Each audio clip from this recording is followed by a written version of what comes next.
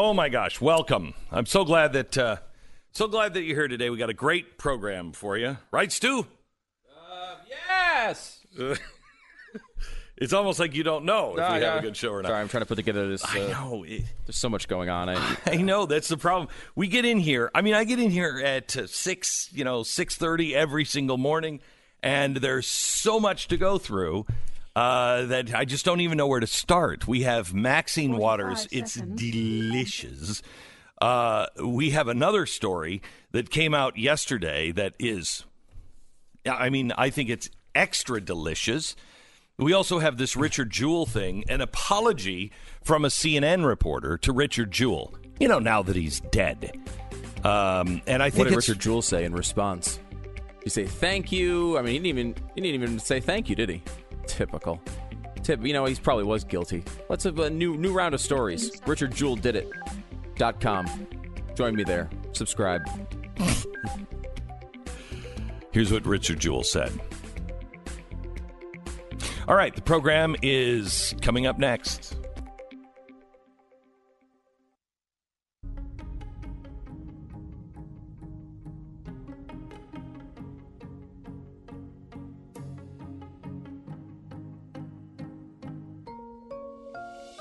The fusion of entertainment and enlightenment. We are so excited to have Greta Thunberg joining us in just a few minutes. No, we would never have her on. We do have a couple of stories that I think are of great interest. Of course, everybody who believes that the Democrats are a little shady are conspiracy theorists. However, they continue to say conspiracies on CNN and then just call them opinions. It's amazing to me. We begin there in 1 minute. This is the Glenn Beck Program. Holidays are a season of giving, unless, of course, you're a cyber criminal, and then it's a season of taking. While you're focusing on finding the perfect gift online, the cyber criminal is finding out ways to take what's yours while you do it. If you're connected to an unsecured Wi-Fi, which has really become part of our daily lives, cyber threats are constantly evolving, and it will hit you. This is why you need multiple layers of protection, and the ever-changing threats to your connected devices and online privacy, they're not going to block themselves. What you need is Norton 360, a membership to Norton 360. It provides multiple layers of protection with a VPN, device security, and a password manager. Norton Secure VPN lets you browse anonymously and securely with a no-log VPN and bank-grade encryption, and it will help keep the information you send and receive, like logins and passwords, secure and private. This holiday season, give yourself the best online defense. Nobody can prevent all cybercrime, but new Norton 360, a powerful ally for your cyber safety during the holidays and beyond. Give the gift of up to 50% off annual subscription on your first year at norton.com/Beck. Terms and conditions do apply. Very excited. Tomorrow I'm going to Turning Point USA, their big event in Florida, and I'm giving the I think Charlie Kirk is giving the opening talk, and then I'm giving the keynote talk right after that. I mean, you're excited. Imagine how excited they are. Wow. Yeah, I'm not sure that they are that excited. Is that what you were saying, Stu? Not at all. Not at all. Not at all. Could we just go through just a little bit of Maxine Waters, because she brought up a very good point last night. Really? Yeah, on CNN. Could we play the Maxine Waters on CNN from last night? Because I believe, even though I don't have the facts to prove it, I believe that Putin wanted to lift the sanctions. He's always wanted to lift these sanctions that were placed on him because of his interfering with and incursion into Crimea. And so I believe that they wanted to elect President Trump.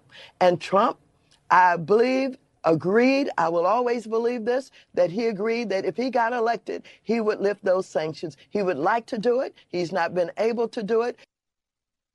You know, you notice there's no interruption at all from the CNN anchor. Like, Wait, you started this with you don't have any evidence of this. Is that important? This is called a conspiracy theory. This is a conspiracy theory.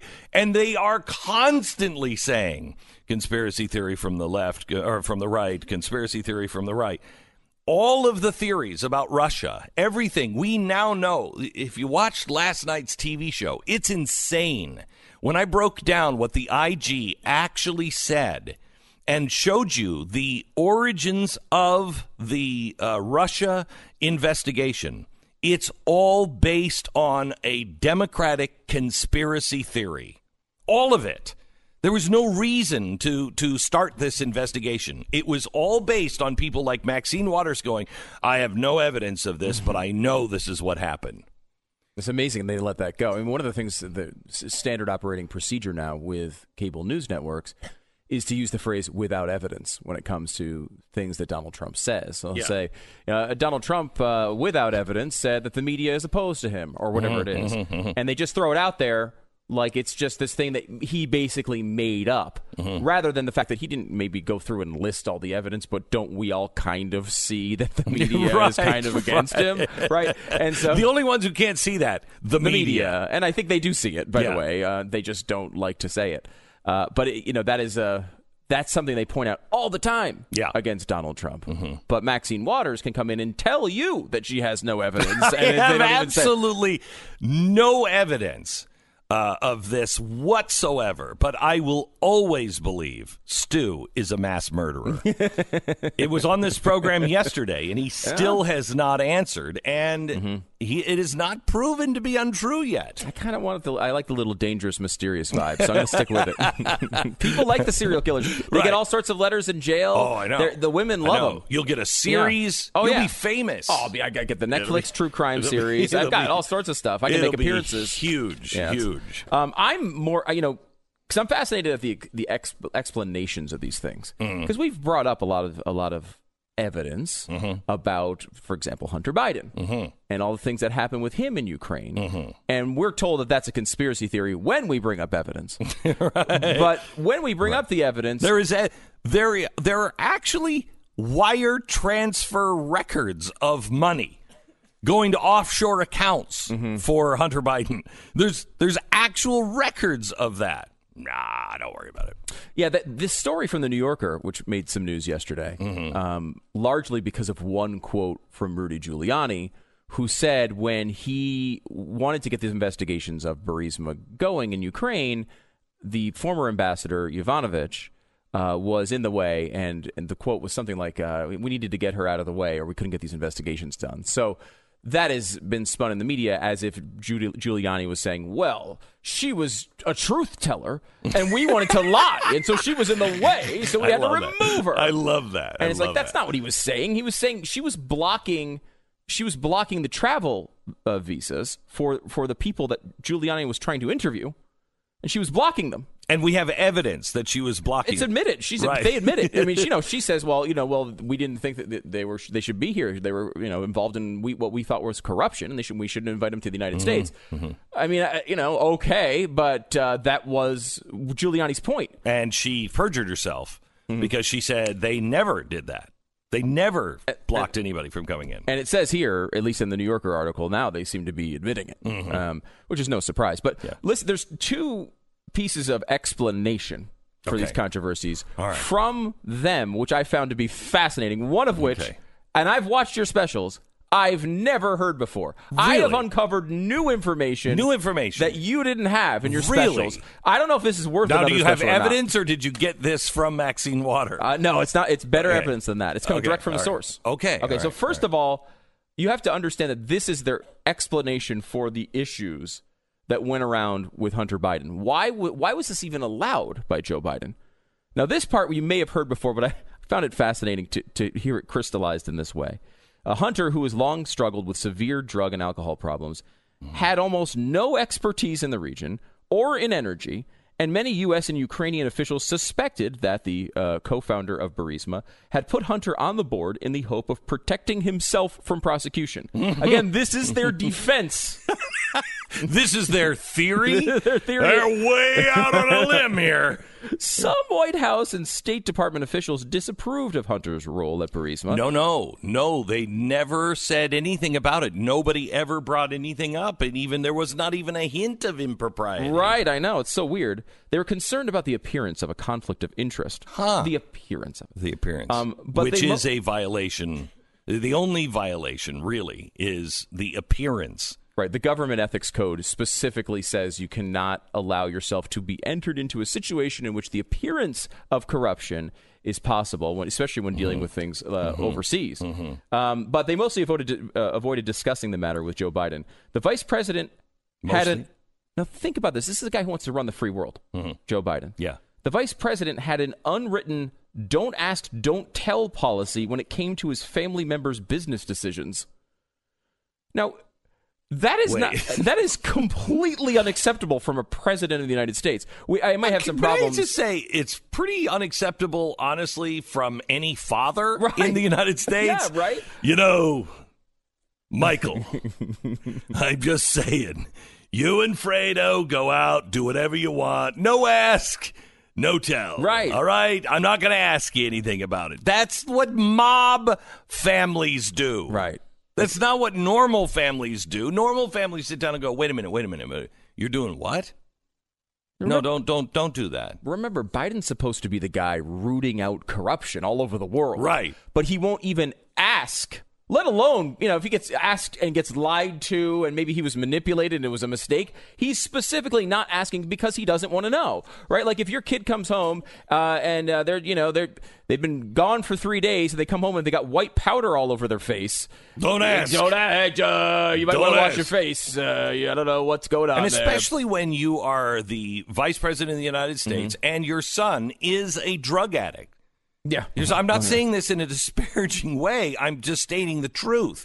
He is an out-of-control drug addict who is going to destroy himself and the whole family. You don't ask him about his business?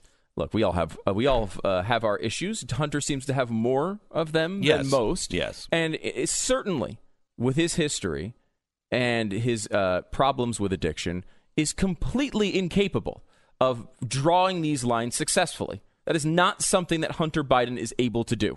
Clearly, the man, look at what's just happened in Arkansas, where his dad is in the middle of a presidential campaign and now has a new grandchild from a stripper who was impregnated while he was dating the widow of his other son. His other brother. Yeah, his brother. Of Joe Biden's other son. Yeah. This is not someone who's capable of making these decisions in a reliable way. And to implement a don't ask, don't tell policy for him is completely irresponsible, not by Hunter Biden, because we know that's irresponsible, but by Joe Biden. Yeah. I mean, their defense is he's completely irresponsible. If you can have any sympathy, you can have sympathy in some ways for Hunter. He's got a massive problem, and massive problem. And he doesn't seem to be successfully dealing with it. Right. And a lot of people can't successfully deal with it. So you get into this world. I'm sure it's impossible with the inertia of drugs and such to get out of it, and you feel bad for him. However, when you're the president, you're going to be the president of the United States. You're the vice president of the United States, and your defense as to why you didn't see this coming was you didn't ask about it. Because you thought, because no one wanted to have a situation in which he had to have the truth. He actually physically avoided intentionally the truth. Do you know why? It's because it's not his money. Listen, hear me out. Mm-hmm. Imagine that it's Joe Biden Industries instead of the United States of America. Yeah. Okay, and he's on the board of directors of Joe Biden Industries. He's very high up. It's got his name on it. Sure. And he's responsible. And Joe Biden Industries goes out of business if they find out that there's any monkey business going on. So he appoints his son to be, let's say, the chief business development guy. And he's just making deals, but some of the deals he makes for him and other deals he makes for the company. Mm-hmm. Do you think the CEO, the chairman of the board, or Joe Biden wouldn't say to his son, wait a minute, what is that deal over there? Mm-hmm. Oh, that's mine, Dad.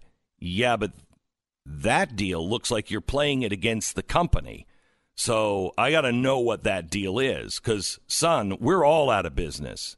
Yeah, you're right. He would do that if it was his money. If they were running a bakery, yes, he would ask every question about it. But it's not his money. It's our money. It's our money and our reputation. So there's nothing for him to lose. He doesn't lose anything. And he is so arrogant because look at what they're getting away with. They have the cover of the press. They're on the right side of history. So they think they can get away with anything. I mean, how Hillary Clinton can go travel the country right now and say, oh, you know what? In this country, no one is above the law. Oh, my gosh. Oh, my gosh. I think I'm going to hemorrhage from my eyes. I could bleed to death in half a minute just from the blood shooting out of my eyes after hearing that. Now, this is just their explanation for this. However, it's not the new breaking information. Oh, it's not? No, this is not why Hunter took the role. Okay. There's more. Oh, there's a big one. Okay. All right. Hang on just a second. Let's catch our breath for 1 minute and then come right back to why Hunter took the job. It's got to be good. You know who doesn't take the weekend off? Hackers. And they're using what is known as social engineering to try to obtain information about you through phishing scams, literally a way to gain access to your bank account. In a recent example, seemingly legitimate phone calls from banks turned out to be a scam, which resulted in millions of dollars being stolen. Last year alone, 26,000 people reported being a victim of some sort of phishing scam. My son-in-law just was part of a phishing scam. He looks down at a phone and it says Apple, and he picks it up. I had the same one. You had the same one? With Apple, yeah. Yeah, and they said, hi, we're from Apple, and there's a problem. All of your files are being deleted in the cloud. We need you to get online right now and help us. And so the guy from Apple just said, what is your passcode or whatever? All of a sudden, he's online. And you can see the mouse going around, and he's we got to delete this, we got to delete this. Now can you give me? And by that time, my son-in-law was like, wait a minute. And he hung up the phone and disconnected and called Apple right away. And they said, first of all, we never call you. Right. You call us. Yes. We never call you. But that's how...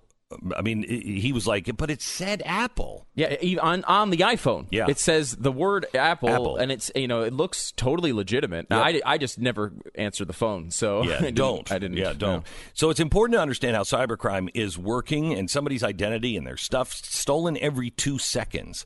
Now, no one can prevent all identity theft or monitor all transactions at all businesses, but LifeLock sees the threats that you might miss on your own.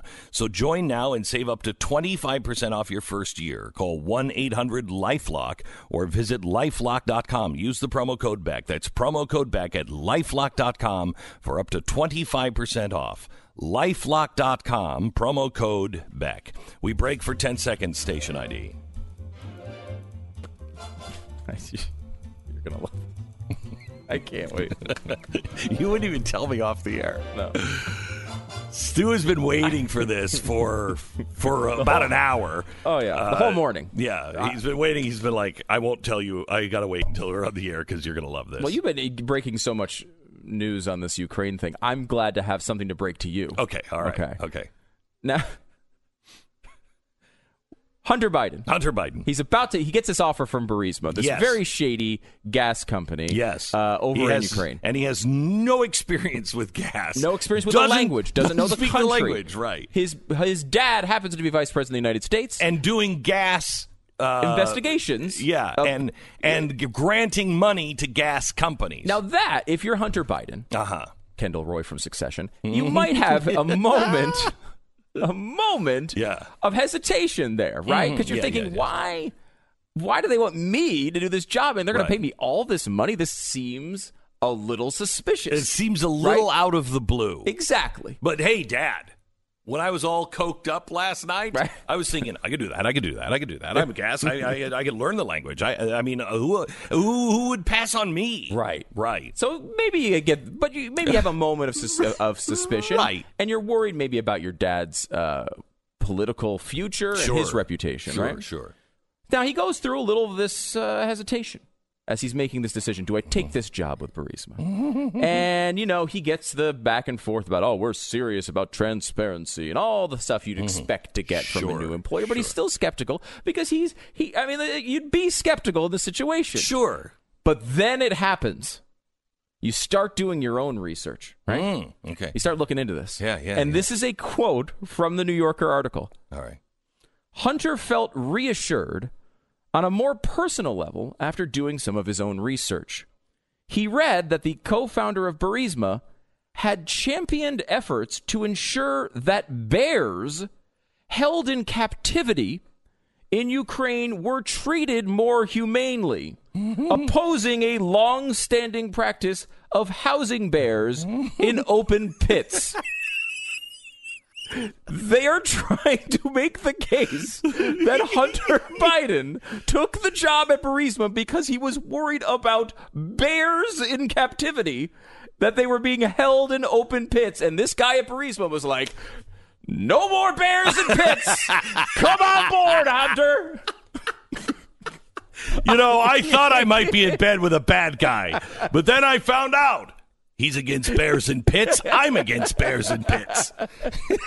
We came together. It was on my Match.com profile. No bears in pits. It was the one thing I had been praying and praying and praying. How do I know what's true? How do I know who I can trust? No bears in pits. And then I thought to myself, that doesn't make any sense. But when I started doing my research, I saw he doesn't want bears in pits. It was meant to be. It certainly wasn't the $80,000 a month. No. It was we didn't want bears to be left in pits. We wanted them roaming free and probably murdering Ukrainians all over the country. So let me ask you this. What the hell does it have to do with him? I don't know. I don't know. I don't speak the language. I'm not qualified for the job. This just might be a scam. No, they love me. I mean, the way it's presented is legitimately like, well, you know what? It sounded bad, but then he seemed nice because of the bear thing, so I took the job. He said, what do you... What? Vladimir Putin pets leopards. I've never been to Ukraine. But, am I going to walk by and there's going to be big pits of bears everywhere? What the hell? I tell you, this is the worst. Ukraine, after what the Democrats have done to them, will have a tourist rating of 0. Right? No one will want to go. It's just nuclear waste, corruption, and bears in pits. Oh, man.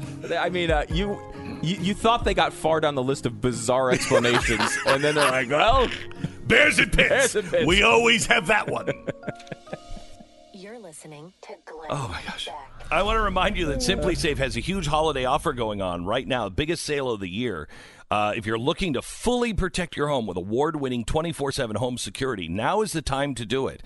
We all know that burglary's on the rise during the holiday season. People are traveling. The people start to, come in. But now, Simply Safe, they have the Smart Lock Video Doorbell Pro that'll defend your front door, a whole army of sensors and cameras guard every window, door, room in your house. And if there is a break-in, they'll give real-time confirmation to police as it happens, so police respond 3.5 times faster. And if they start to get away, Simply Safe is thinking about offering bears in pits. No surprises at Simply Safe. They've won the CNET and PC Magazine Editor's Choice Award, and even Hunter Biden says, well, now that I've heard the bear thing, they must be pretty nice. SimplySafeBeck.com. Take advantage now of 25% off and a free HD security camera. It's for a limited time only. It's ending soon, so hurry. 25% off and a free HD security camera. Biggest sale of the year at SimplySafeBeck.com. Bears and pits not included. Do you want to stop bears from being stored in pits and you want to donate $20? Here's a great way to do it. BlazeTV.com. Glenn 20 off will save you $20. We don't want the bears in the pits.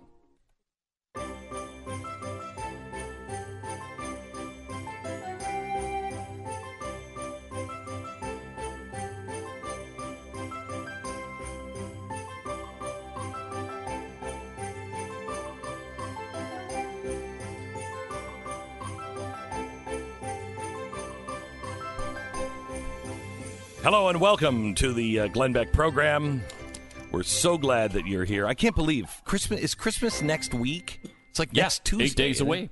We're 8 days away. That is craziness. This year has flown by. Oh, man. Welcome to the program, Mr. Pat Gray from Pat Gray Unleashed. You can get it wherever you get your podcasts and listen to his program. Very funny, very informative, very Pat. We have some new information. Stu has some breaking news.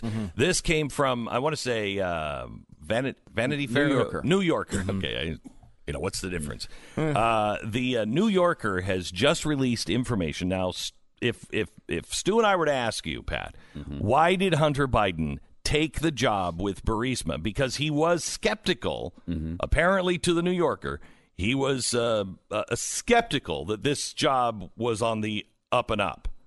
So what convinced him take the job? Money? No, $150,000 a month? No. That had nothing to do with it. No. Come on, that's stupid. Right. What convinced That's a him? dumb answer. What convinced him? He wanted to help the Ukraine. Well, now he's kind of close. Now listen to this. All Listen to this. Hunter felt reassured on a more personal level after doing some of his own research. He read that the co-founder of Burisma had championed efforts to ensure that bears held in captivity in Ukraine were treated more humanely, opposing a long-standing practice of housing bears in open pits. So he did some research, and he's online, and he's like, oh, the guy doesn't want bears in pits. Oh, I don't want bears in pits. He doesn't want bears in pits. I think I'll go work there. Yeah. That's, right? Wow. Nothing to do with the money. No. So just the producers in the other room, I want you to reach out, Sarah. I want you to reach out, and I'm serious, to Hunter Biden. I know he's been skeptical of coming on the program. He hasn't wanted to do any interviews, but just tell him that, yes, he's skeptical, but Glenn Beck doesn't want bears in pits either. So he's totally safe to come on. He should be on tomorrow. He should be on tomorrow. Oh, I think so. Yeah. Well, look at all you have in common with him. Yeah, we have bears in pits. Neither of us want bears. Do you know anyone who's like, yeah, I'd like a bear in a pit? Apparently, everyone else in Ukraine wants bears in pits. But well, I mean, now see, we're not with that culture. I was going to say Eskimos. They might want bears in pits. Yeah, when you're about to get ripped open by a bear, you want the bear in a pit. But other than that, you don't want bears in pits. You know, in theory, none of us want bears in pits. In theory. In theory. Yeah. In theory. But if only we could live in a world like that, where you don't have bears in pits. And if only we do live in a world like that. We do? Yeah, we do. There's not bears in pits? Yeah, and I don't know how many times I have tossed and turned and tossed and turned and thought to myself, man, I could have such a great job in the Ukraine if it wasn't for the bears in pits. The fact that they keep bears in pits. Who even knows that? Remember when we wanted to go to Kiev in 1992 and do that morning show, but we couldn't. No, because the guy who ran the radio station, he wanted bears in pits. He was like one of the leaders. He was like, I run the club, more bears in pits. Would you work for someone who is neutral on bears in pits? I don't think so. No, I only want people who oppose it. Yeah. Not pro bears in pits or neutral. You must be anti-bears in pits. If I walk into somebody's office today and they don't look up at me and just go, geez, Glenn, have you heard about the travesty that's going on? The bears in pits problem? I don't even want to be in their office today. I picture this being like they all got together at some vacation house and they all said, okay, Joe's like, I'm running for president here. And we know this Burisma stuff's going to come up. We need every single excuse possible that we might have to get through this because it's going to be a firestorm. So the whole family, all the advisors put in slips of paper, Post-it notes with all their excuses. They've now gone through the entire giant bag of excuses, and the last one at the very bottom was, the guy opposed bears and pits. That's and they why were all laughing. About a year or two ago, they were all laughing, going, we'll never get to the bears and pits thing. I mean, we've only got that one. And Hunter was like, no, I really mean it. Bears and pits is just bad. I really think I love this man. I love him so much because there's not a single he didn't want to see no bear in the pit. Even the bad bears. Even the bears was like, he doesn't even like depressed bears. Bears in the pits like that. Like I'm down in the dumps. Like a pit of despair. I'm in a pit of despair. I did Prozac for bears and ladders for every bear. They're at the point like when you're leaving, the McDonald's drive-thru and you're just digging through for that last fry that fell out. And they just pull it up, and it just says bears and pits. And they're like, all right, let's go with it. The New Yorker's here. What else are we going to say? It's bears and pits time. But if you're looking at that as a McDonald's French fry, when you find that last one, it is like gold. You're like, the last French fry. So they may, in the Biden family, be going, the bear and pits thing. We completely forgot about it. We didn't want to play this card. But here we are. It's bears and pits time. I mean, can you believe this is what they're trying? Oh, my gosh. Yes! This whole thing is what they get away bears with. and pits. They get away with it. Because they have the media to cover for them. Yes. Because the media... Yes. Can you imagine if I said, look, the reason why I thought that Barack Obama was a racist is because... he's never spoken out about bears and pits. No, I don't think they would have. I don't think they would have. I don't think they would have gone with that. I could have said that about anything about bears and pits. They would never. I could be a bearologist, and they would still say that's a ridiculous excuse. I didn't realize it was such a sign of virtue, though. I think we should make T-shirts. I oppose bears and pits. And see, I want T-shirts. I'm for bears and pits. I want a T-shirt with just a pit in it and a sad little bear in the bottom of it looking up. It's like the international sign, we will not hire Hunter Biden. Yeah. It's just you put a sticker on your door. Don't apply. Hunter Biden need not apply. Yeah. We support bears and pits. Can we get a T-shirt? I want a T-shirt. Write this down. I want a T-shirt with like a bear that looks kind of like Baby Yoda with the big eyes down at the bottom of a pit. Hunter Biden need not apply. Speaking of Baby Yoda, yeah, are you still loving the Mandalorian? You still like it? Okay. Are you watching it? Are you watching it? Yes. Okay, so it's my amazing tolerance for Star Wars. It is. I've said this before. After 1983, they gave me 8 crappy movies. I hated them all. And a series now that's just kind of so-so, and I'm still eagerly anticipating every episode. So I like the fact that I'm watching it basically for Baby Yoda. I like the fact that Baby Yoda continues to try to make things levitate. I love that. Yes. I think may or may not be able to. They're right. I guess. It's so great. It's so great. I love that. I keep waiting for him to say, "Judge me by my size, do you?" But he never does. Yeah. He's saying, so I'm really watching it at this point for Baby Yoda. However, the last episode last week I thought was good, and I have to say it like that. It was good. Yes. The last 2 episodes before that, I'm kind of like, okay, all right, I need something. What are we doing? First of all, take the tracker out of Baby Yoda. I don't care what you have to do. You've got to have some scan that can show, make Baby Yoda stop going beep, beep, beep, beep, beep. Stop. Yes. Take the tracker out of him. And because they know that it's in there. And if it's in his blanket, get him a new blanket. Whatever it is, stop with the tracker thing. And I also need to see, like, an advance of the storyline. Right now, it's just like, it's like one of those old shows, like, I don't even know. I don't even know. It's like Gunsmoke or something. No, because they weren't really connected. They weren't really connected. Yeah, they weren't really connected. A new guy would ride into town. They'd be like, "Oh, there's going to be trouble," and it was never connected to the next episode. Mm-hmm. And that's These kind are of all pretty standalone, and I hate it. Like Law and Order is like that. Right. You have the same main characters, but like there's just a new trial that they're investigating. Except those ones seem to have progression of the characters. You're watching them for the characters and their interaction with people. He has no interaction with the same people, and he's in a mask, so you can't look at his eyes. He's kind of shifty there. Right. There's nothing. Yeah. And he continues to go to bars and sit down. But he can't drink because he can never open his mask. Yeah, he can't eat or drink or go to the bathroom, as far as I could tell, because he can't take off any of his uniform. These are really high reviews. I've not started watching it yet. I kind of plan to, but I don't know. Maybe I don't. Yeah, well, we're not. We're kind of on the fence. That's where I am. I'm kind of on the fence. I'm like, everyone. It's Star Wars, so it keeps pulling me along. Just like this Friday thing, I'm looking forward to going to the new movie, even though I haven't liked the last 8.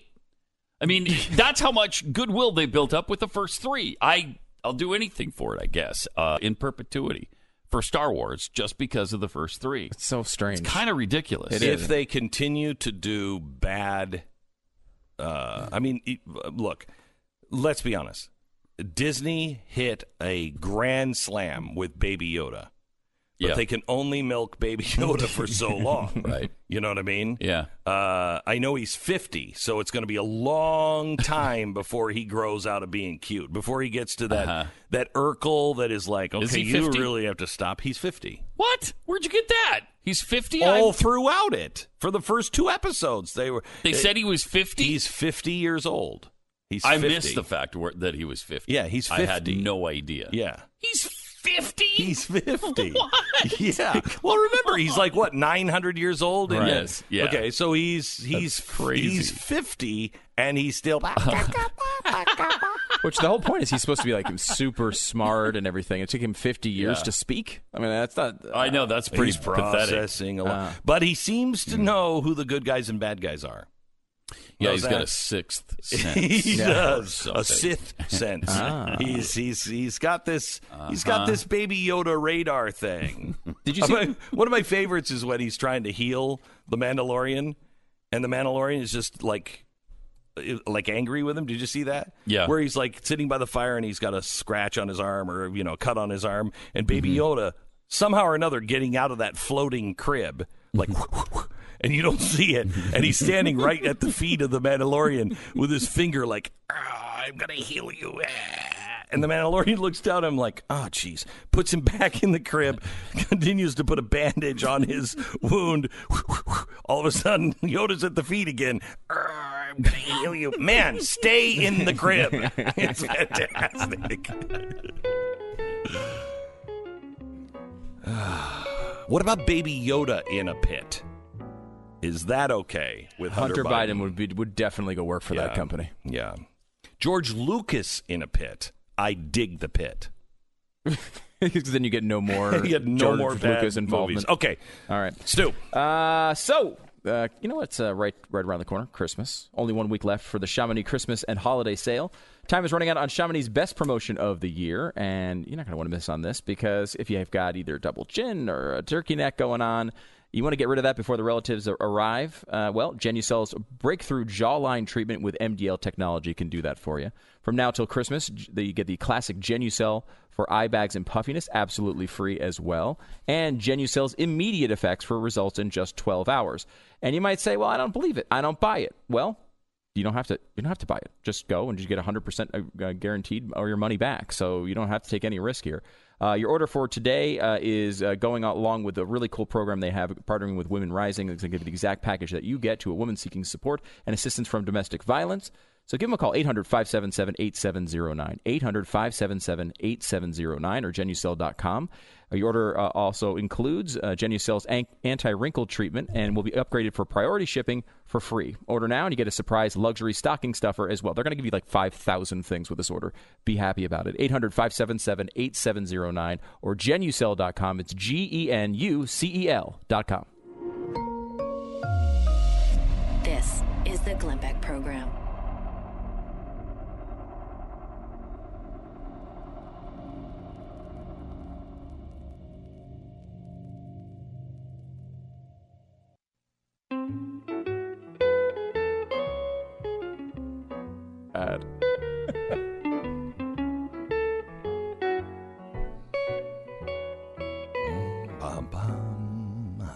Are you going to Star Wars this weekend? I am going Thursday night.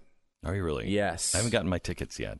I bought them a long time ago. For some reason, I bought them like the day they came out. So I'm very excited about it. Yeah. And again, I think, I don't quite agree with Pat's analysis of the series. Like, I don't think they've all been bad since the first couple. I think there's been some good ones. There's been some good ones. But it is... Everybody's doing a power ranking. We should do our power ranking at some point. Yeah. We have time to do it now? Yeah, we've got a couple minutes. 2 minutes. So if you look at all of them and you include the old ones and the new ones. And the spinoffs. Mm-hmm. There's 10 movies total. Number one, tell me where you disagree. Number one, New Hope. I go number one, Empire Strikes Back. Number two, I might switch that. Yeah. Because number two was Empire Strikes Back. And I had New Hope number two. I mean, most people are going to be there. Yeah, I think I'm with you on that one. Number three, Return of the Jedi. I do disagree with this one. With most people. Okay. Mm-hmm. Where do you put Return of the Jedi? Way down? I put it. What do you have as number three? Force Awakens, which I know a lot of people don't like, but I like that one. No, I have that as number 4. Force Awakens. Then number 5, Rogue One. And I had that 4, so we're not far off. Yeah. Here. Number 6 is Solo. Wait, aren't you on number 5? Oh, number 5 is Rogue One. Rogue One, okay. Okay, number 6 is Solo. I had that at 8. Number 7 is The Last Jedi.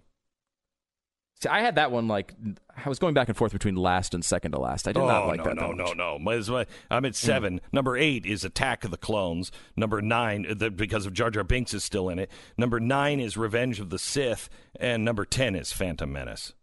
I mean, those first 3 have to be. They have to be last. Yeah, I guess I probably put Phantom Menace last. Though Last Jedi, when I watch it, I watched it recently again. And it was I'm like, this isn't that bad, except for a couple of really bad moments. But it just feels like not even a Star Wars movie. But you just have to remember, that's number 7. It's just barely beating out Attack of the Clones, Revenge of the Sith, and Phantom Menace. I mean, there comes a point where it's like, yeah, it's all kind of trash after this. Yeah. They're about 50-50, I think, on movies I actually liked. Which is not a great ratio for the biggest franchise of all time. No, and one you're so loyal to that it opens up and you're like, of course I have opening day tickets. You're listening to Glenn Beck.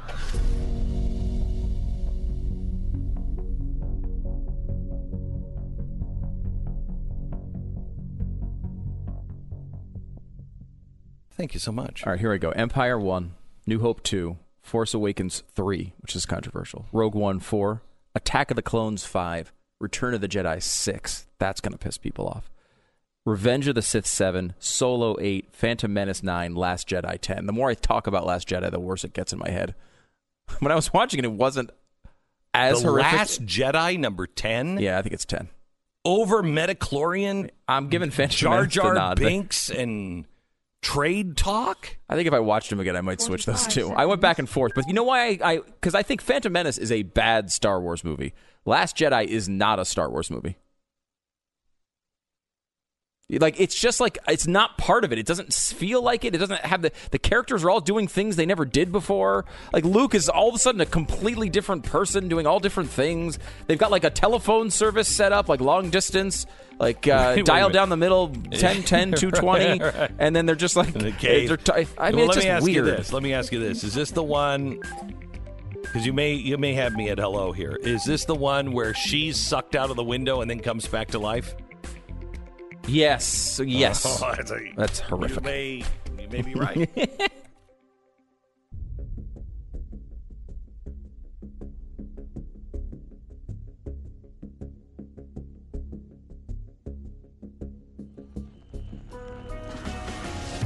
The fusion of entertainment and enlightenment. This is the Glenn Beck Program. Can 20 U.S. senators withstand the potentially irresistible temptation to reverse the results of the 2016 election and remove a president a number of them openly or privately dislike? Is a trap being set for Trump in the Senate trial? It's a trap! An interesting perspective from Douglas MacKinnon. He joins us in 1 minute. This is the Glenn Beck Program. All right, then. The USCCA, the United States Concealed Carry Permit Organization, they are giving away $1,000 for for free for 19 lucky winners. All you have to do is just text the word BECK to the number 87222. Now, this is the last time this is going to happen. It ends this Friday, December 20th, so don't miss your chance to win $1,000. Text the word BECK to the number 87222. It's the United States Concealed Carry Association, the USCCA. They provide life-saving education, training, and legal protection to now over 300,000 law-abiding Americans every single year. They want to introduce themselves to you, and the best way to introduce is, giving you a shot at $1,000. It ends this Friday, and it's the last time it's going to happen, so do it now. Text the word BECK to the number 87222. Final chance to win $1,000, BECK, to the number 87222. For more information or rules, go to protectanddefend.com. Standard message and data rates may apply.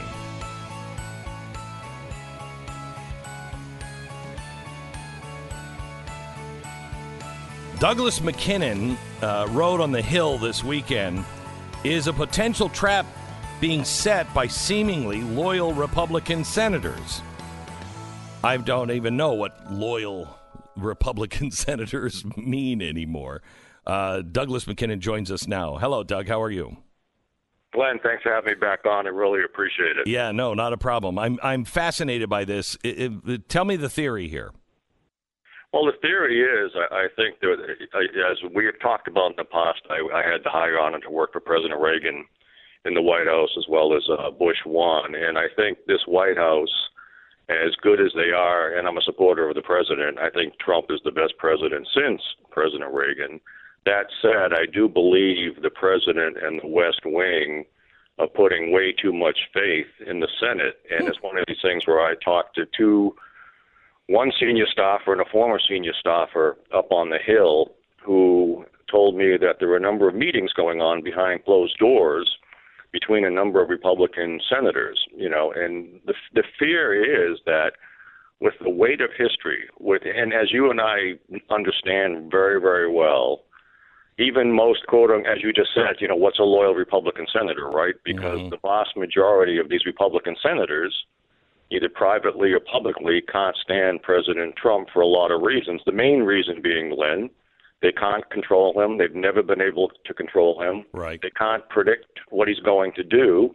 And so because of that, does it make more sense for them to have someone who's part of the club become president, and someone who's part of the club, who's a good guy, by the way, but is Vice President Mike Pence, but Mike Pence is part of the club.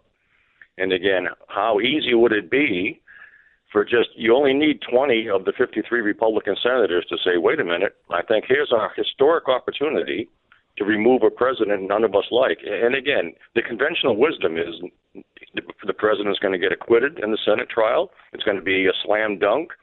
But my whole point is, and the point of these two staffers that I was speaking with was, let's not assume that. And as I said in the piece too, one of President Reagan's favorite lines was, okay, let's trust but verify here. So how do you verify? Because I go back and forth, Douglas, on this. I look at what really happened and what really went on with the Democrats in Ukraine and this whole thing with the press. It must be exposed. With that being said, I'm not sure it will be exposed, because I think people like possibly Lindsey Graham, what's his name, Turtleface, in the Senate. Yeah, McConnell. Thank you. I think these guys they don't want things exposed either. They want to continue to play in the club, and they probably are dirty along the same lines as what the Democrats have looked like they've been up to. And Donald Trump is a hand grenade, and he went off and he exposed a lot of this dirt. And I'm not sure that there are people on both sides that want this to stop. Well, I agree with you in that sense, too. What I always tell people that are fresh to the United States that don't understand the system, I said, amazingly, if you watch the movie Mr. Smith Goes to Washington, yes, which was made 80 years ago, and you look at the Taylor machine and what's going on as he's controlling various members of the Senate, basically nothing has changed since the time that movie aired 80 years ago. And that's one of the things where Trump is coming in, and he is the disruptor. What Nikki Haley, Governor Haley, said, one of the reasons so many people dislike him is he is a disruptor that can't be controlled. And so to your point, it's one of these things where who can you, in fact, trust? And my point and the point of these stoppers is, well, don't trust anybody, because ultimately there's a historic opportunity here for 20 Republican senators to change history, to invalidate the votes of 63 million Americans who voted for President Trump, and to join with basically, Glenn, the deep state and create this unofficial coup and remove a legitimately and constitutionally elected president of the United States. It really is chilling. Okay, so why do you think that this has a chance of happening? Because when they were talking about articles of impeachment, look at the numbers with the people. The people are not for it. The Democrats are even having defectors. When they started this, they said, we think we could probably get 10 or 20 Republicans on board. They couldn't even get all Democrats on board for this. Well, I mean, and that's the thing, and that's the conventional wisdom, right? And again, the conventional wisdom says 99.9% chance, the Senate's going to acquit, everyone's going to be happy. And I do suspect that may be the case, but the whole point here is I think the Trump White House is going into this with eyes sort of, if not fully closed, somewhat squinted in terms of what's going on in the Senate, what conversations are taking place, who can we double check with, and what can we be doing that we're not doing right now to protect ourselves and to protect this president. And I'm a little bit surprised that there's at least no conversation emanating from the West Wing of the White House that publicly puts these guys on notice. I think that would be a smart strategy. So, Douglas, what are the things you're watching for as a political consultant? What are the things that you're watching to see if this tide is going in or out? Well, I think one of the things that people should be paying attention to are what conversations are taking place. Are any conversations, and this is where you have to have sort of insiders that are leaking some of this information and saying, are there conversations taking place between certain senators in the West Wing? Are there certain conversations taking place between certain staff members in the vice president's office? I mean, there's a lot of different things that are happening beneath the scenes. And it's one of these things where this is such a unique opportunity. And as we know, before, President Clinton was never going to get impeached. President Nixon resigned before he could go through this. But it's a totally different dynamic, Glenn, with Donald Trump, because he is a one-man band. Washington, D.C. has never seen anyone like him in its history. He basically got elected by himself. And so for all those reasons, and to your point about this club being, even whether it's Lindsey Graham or Mitch McConnell or others, he is a disruptor that they would, if it was a perfect world, as we both know, Glenn, and if they could just flip a switch and make him disappear, they would do it tomorrow. Yeah, they would. All right. Let me switch subjects with you, because I know you have a new book, and I didn't even, you're not on to talk about it, but I wanted to talk about it. You have a new book out, The North Pole Project, In Search of the True Meaning of Christmas. Can you tell me about it? Sure, yeah. It's just people tend to be walking away from Christmas left and right, and people tend to be forgetting about just the Christmas spirit and what does it mean. And so the story is basically about a multi-billionaire who lost his way in life. He ended up getting, the trophy wives and all these things, and he's got $54 billion, and all of a sudden he's 50 years old, and he's totally lost in life. And he's sitting in his 35-room mansion by himself one day, contemplating doing the worst, when he gets a call from his minister brother in Texas who says, "What is wrong with you, Christian? You have to try to save yourself." And this 50-year-old billionaire, when he was a child with his brother living on an army base, he used to collect money to give presents to the other poor children on the army base. And his minister brother says, "Christian, become that person again. Become Santa Claus all over again." And so this billionaire literally decides to recreate the North Pole and Santa's workshop on the North Pole. And not only does he do that, Glenn, but he recruits people from all over the world as his quote-unquote elves, who they themselves are going through some of the worst that life has to offer. And they are sort of healed by joining this project. And together, these people change the lives for the better of over 500,000 orphans around the world. So Is this a story that can be read with your kids, but is kind of like Harry Potter, can be read by an adult and enjoyed, but also a little older kids too? 100%. It's one of these things where we're getting emails now from people that are exactly doing that. Every night they're reading one chapter with their families out loud, because it really is sort of reinvigorating the Christmas spirit in all of them, and that's what makes me the proudest. And for me, I didn't take a dime for this book, by the way, Glenn, and everything goes to charity. That's great.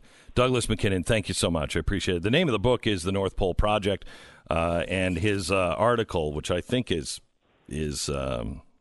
possibly right on the mark, is A Trap Being Set for Trump in the Senate Trial, is available at The Hill. Thanks so much, Douglas MacKinnon. Thank you, Glenn. You bet. I will tell you that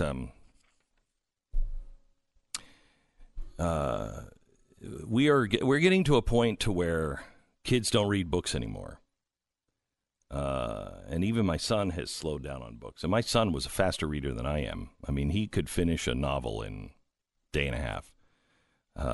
He would race through books and just loves to read, and has, now that he's in school, has slowed down on his reading, and I hate it.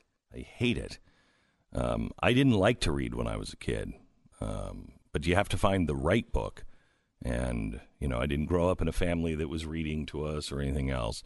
And so I read, the first book I ever read when I was, 18 and living on my own was Sherlock Holmes. And I read it just for fun. And it was the first book that I really read for fun. And I probably read it 3 times because I thought no book could be this good. And then I started just reading all kinds of other things and loved it. And reading is just tremendous if you find the right book. And I start to read a lot of books and don't finish a lot of books because it's like, okay, it's not worth pursuing any more than this because I like this, but I don't love it. And I just urge you to read to your kids and get some books for Christmas. I told you yesterday about this Freedom series that you can get it at Libraries of Hope. I think it's librariesofhope.com, or what was the address? Let me look it up. It was... No, that's the old address. Anyway, they're the Freedom series, and if you just Google Libraries of Hope and Freedom series, you'll be able to find the website that they're at. But they're great, and they're the old stories of America and our founding and our principles, and there's just there's lists and lists of great books that are all of the original stories. You can find them at welleducatedheart.com, welleducatedheart.com. If you've never read any of my stories, what's weird, Stu, is Christmas Sweater is catching on a second time, but like in Europe. I'm seeing, really? Yeah, I'm seeing all these posts from Poland and I don't think the Ukraine, and Hungary, and all of these countries that were right behind the Iron Curtain. It's like taking off again in those languages, which is strange and odd. Yeah, we used to have a collection of all the different languages it was printed in. Yeah, it was remember that?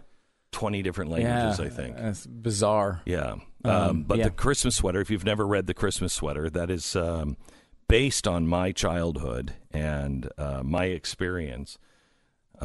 Someday I want to rewrite it because I don't like the ending. It was the first novel I read or I wrote. What? Every time you bring this book up, you have to talk about how you don't like the ending of your own book.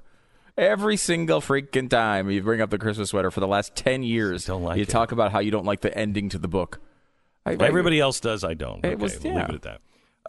And also, there's another book out of mine that is Christmas called The Snow Angel. I wrote that for my sisters. If you know somebody who struggles with their dad, it might be a good Christmas present, called The Snow Angel.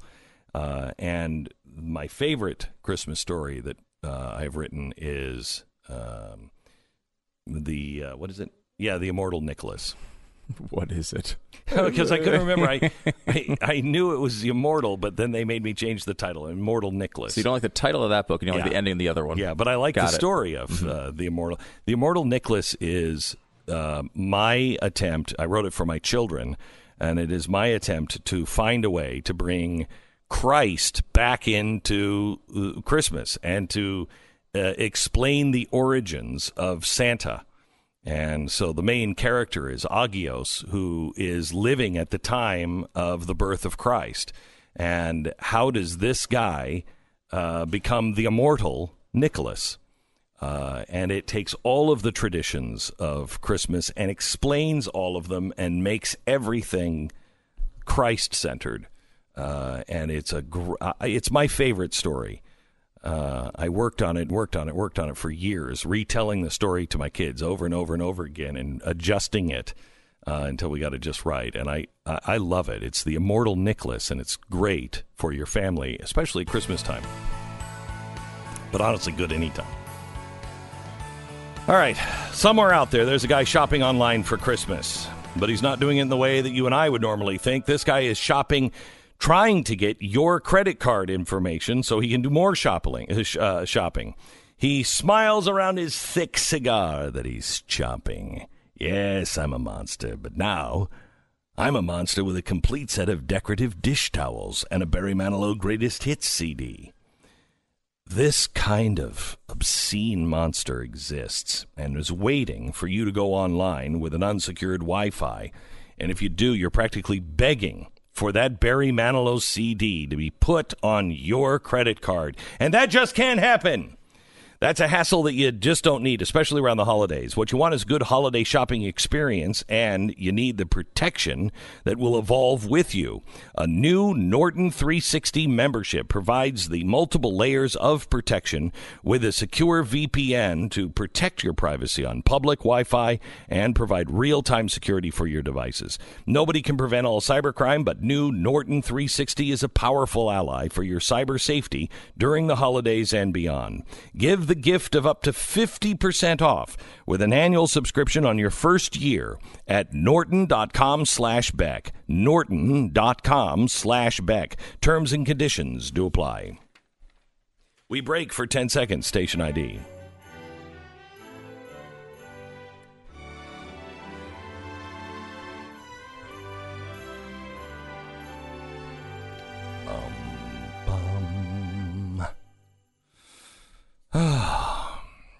Are you nervous about the OK sign, like everyone else is in the country? Well, no, not at all. In fact, I'm really hacked off. Is it the Navy that is the Army-Navy game? The other. Stop it. It's ridiculous. And again, they all admit that this is not even real. It's not a white power symbol. It was used and created for this as a joke by like 4chan, the message board, who said, we should screw with the media and make it seem like the OK sign is the white power symbol, and eventually they'll believe it. They are. They know they're the victim of this, and yet they still continue to do it. And now we have a situation where, think about this. We've got two random cadets who gave the OK sign and are under investigation. Where people like, Ilhan Omar will come out and say blatantly anti-Semitic things, and no one seems to care. You have Rashida Tlaib tweeting about a situation where she's blaming murders on white supremacists. When it finds out we wind up finding out that it's black Israelites that were, who had committed the murders. We have, by the way, the black Israelites were part of the shout down on the steps of the Lincoln Memorial. With Covington, We talked about them. We've talked about the black Israelites for a long time. They're a very bad group. You also have a guy running for Congress in California who is wildly anti-Semitic and racist.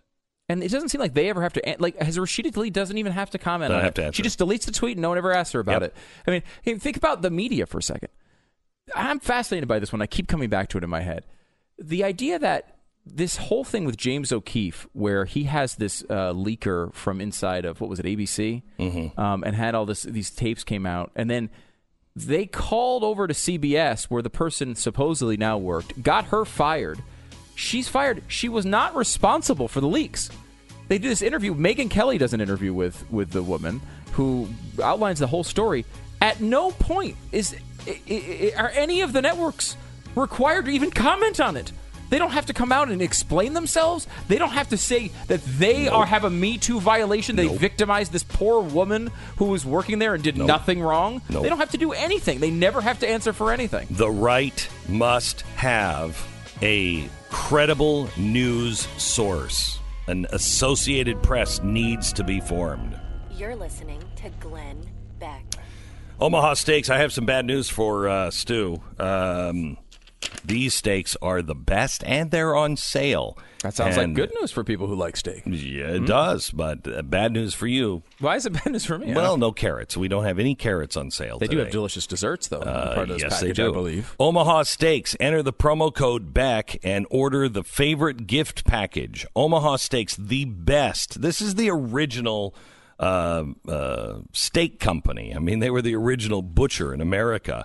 And I don't know how they make their steaks so tender, but you can cut them with a fork. Their 6-ounce bacon-wrapped fillets are the most tender steak in the world.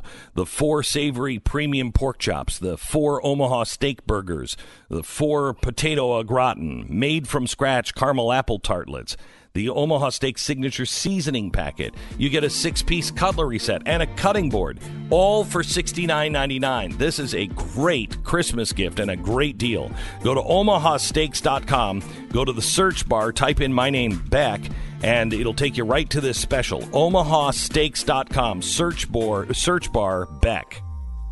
And for a great Christmas present, go to blazetv.com. Use the promo code GLEN20OFF. You get $20 off your annual subscription at blazetv.com now.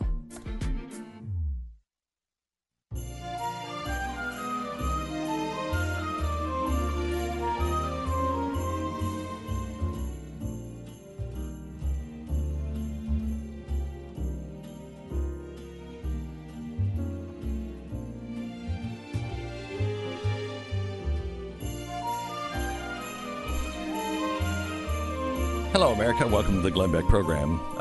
Looks like Mitch McConnell says it's not the Senate's job to get to guilty. If the House wanted evidence and witnesses, they should have found them. Should have called them. Should have found the evidence.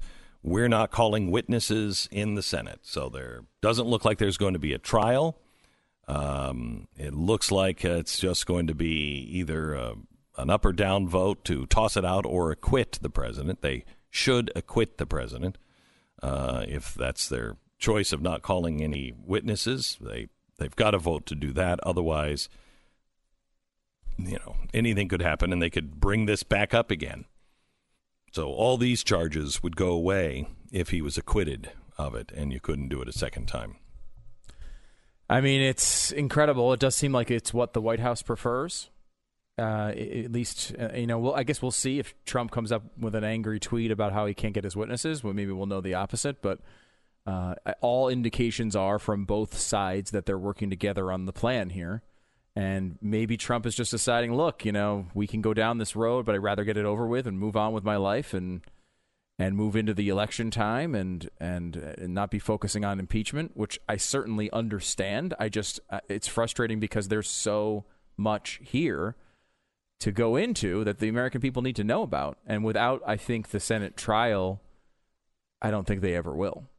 I mean, you'll have some people who will know it from actually doing their own research, but I don't think as far as the large swath of the American public and voters are ever going to really know the truth of this thing. Which is horrendous and puts us in a very difficult situation moving forward, in my opinion. But it's interesting the game that Chuck Schumer was playing with Mitch McConnell, because the House hasn't even voted yet. So they're going to vote tomorrow, which probably will end up being Thursday or at least Wednesday night. And they haven't voted. So why was Chuck Schumer pushing for certain people to be called?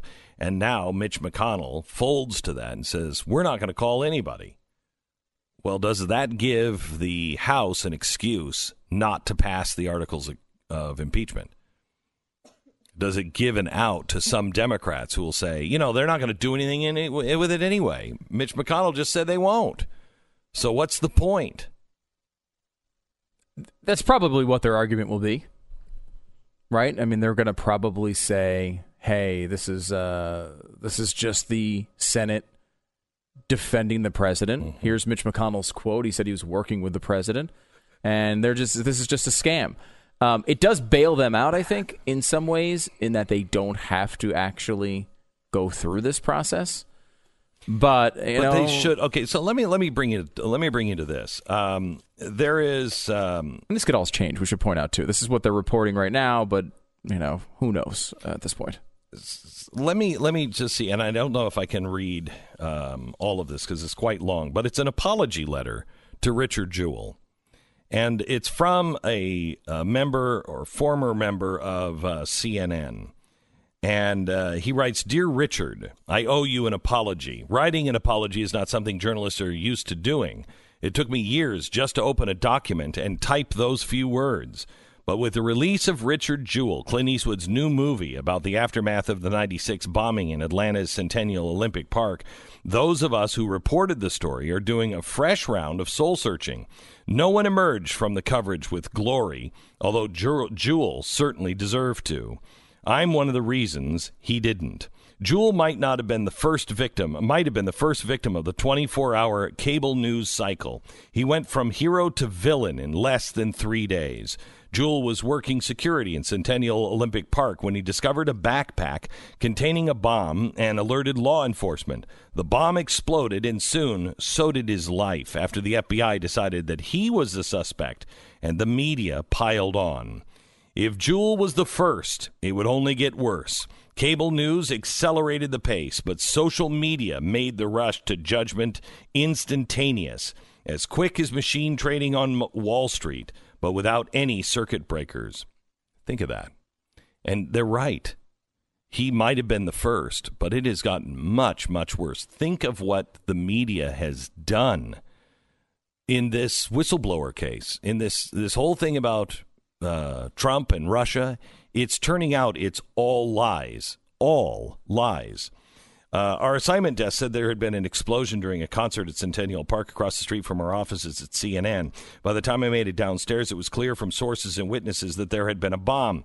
The blast killed one woman, injured 111. A cameraman died of a heart attack as he rushed over to cover the explosion. These days, we would call it an IED. In more innocent days, the murder weapon was called a pipe bomb. During a news conference in those very early hours, someone from the Georgia State Patrol mentioned the security guard named Richard Jewell had spotted the backpack and alerted law enforcement. He seemed to be the hero of the story. I turned to my guest booker and asked her, track him down. By that evening, we had our man. Less than 24 hours after the bombing, Jewell and his mother arrived at CNN. He was flustered. Traffic in the area had been heavy, and they had to rush the last several blocks. Newt Gingrich, the House Speaker, and Sam Nunn were also in the newsroom. Both wanted to shake his hand and thank him for being a hero.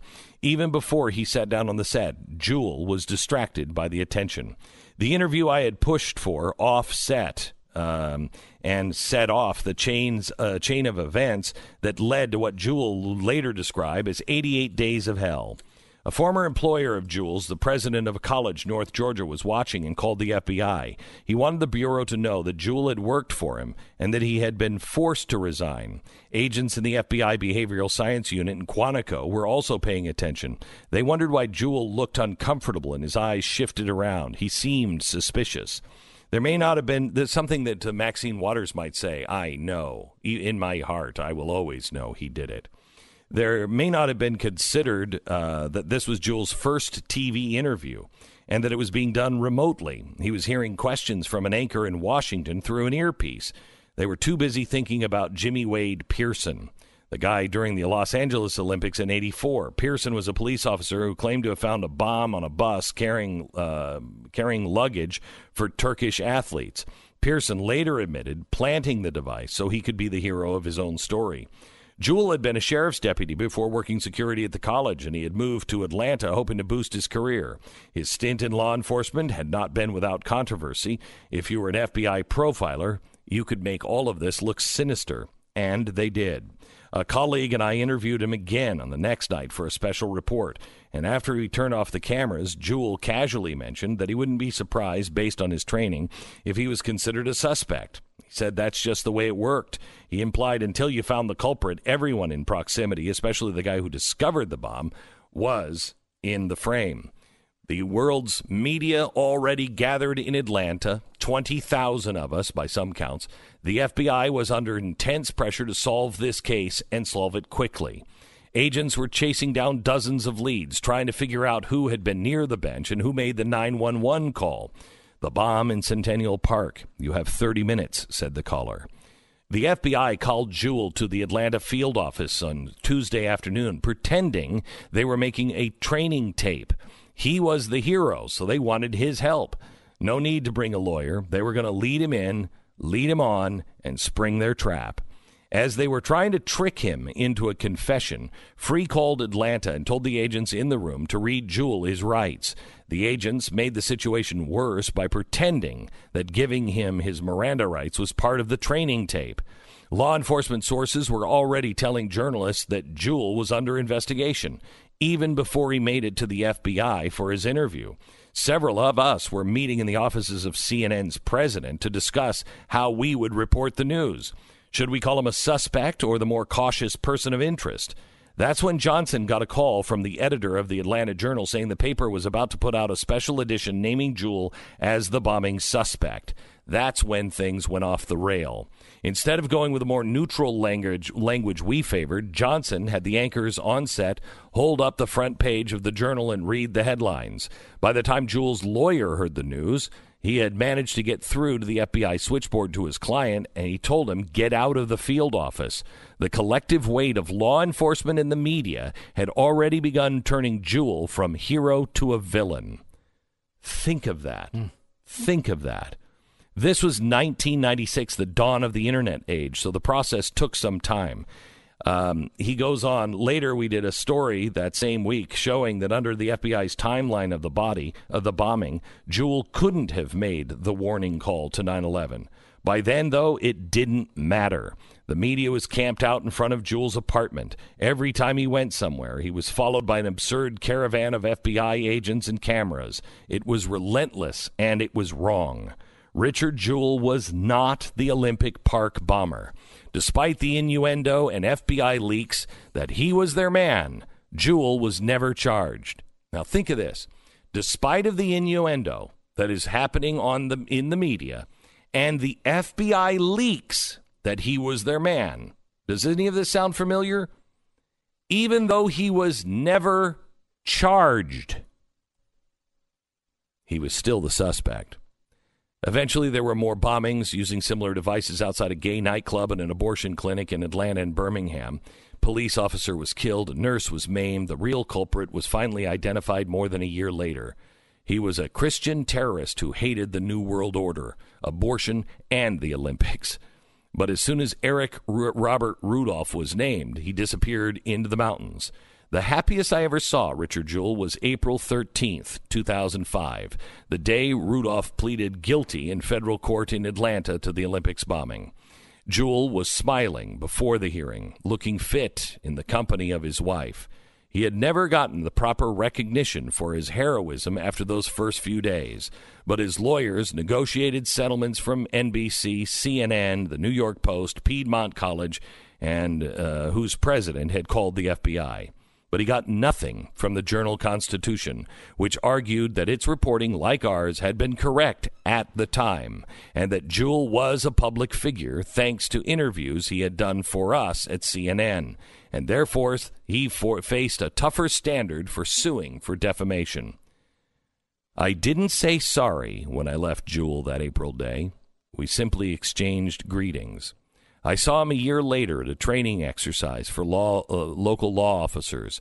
He was back on the job as a sheriff's deputy and friendly, even though he went cold when he saw an FBI agent in attendance. A couple of days later, I sat at the computer. I started my letter of apology. I got frustrated and hit save. A year after that, Jewell died. After months of failing health, my letter remained unfinished and unsent. So how do I make sense of all this these years later when I have an Emmy on my shelf for my coverage in those first 24 hours? We in the media got it wrong. Even though our reporting was right, there's a paradox. Jewell wasn't the FBI's main suspect. Yes, the FBI has a lot to answer for, but this is about our responsibility. Suppose that CNN had been more nuanced and called Jewell a person of interest. Our repetitive and relentless coverage would still have made it look like the authorities thought he was the culprit. In my own reporting, I've learned to be more skeptical of sources, especially when they claim to speak for the government, especially at its highest levels. My stories these days don't go on air without relentless fact-checking, and my scripts have more footnotes than any term paper I did in college. But the lesson is, that isn't always enough. It's how you report it and how everyone else is reporting it, too. Someone else's guilty plea and several court settlements didn't give Jewell his good name back. Maybe the film finally will. And next time, I will own up to my responsibility. I will finish that letter because it's never too late to apologize. An open letter from a CNN staffer to Richard Jewell. I wonder if anyone at CNN is reading this, including the author, and seeing the similarities of what they've done with FBI sources telling them incorrect information and going after their guy because they know he's guilty.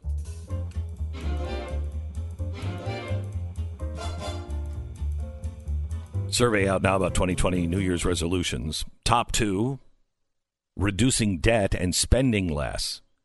I would not have guessed that. But to me, that is great. That is Americans saying, I'm going to be fiscally responsible. Getting out of debt and spending less money. One big way. The only thing that I recommend if you're fiscally responsible, and one way to do this is to refinance your home mortgage. If that's the case for you, then you need American Financing. In 10 minutes, their team of salary-based mortgage consultants will discuss mortgage refi options that can get you out of high-interest debt faster and add more money to your budget. You could literally be saving hundreds of dollars or more every single month, and that takes you about 10 minutes to figure that out. 10 minutes, a 10-minute phone call to American Financing. They don't apply pressure. There's no upfront fees. They're not working for the bank. They truly are working for you. And give them a call. 10 minutes is all it takes. American Financing at 800-906-2440. 800-906-2440. AmericanFinancing.net. American Financing Corporation, NMLS 182334. www.nmlsconsumeraccess.org. You're listening to Glenn Beck.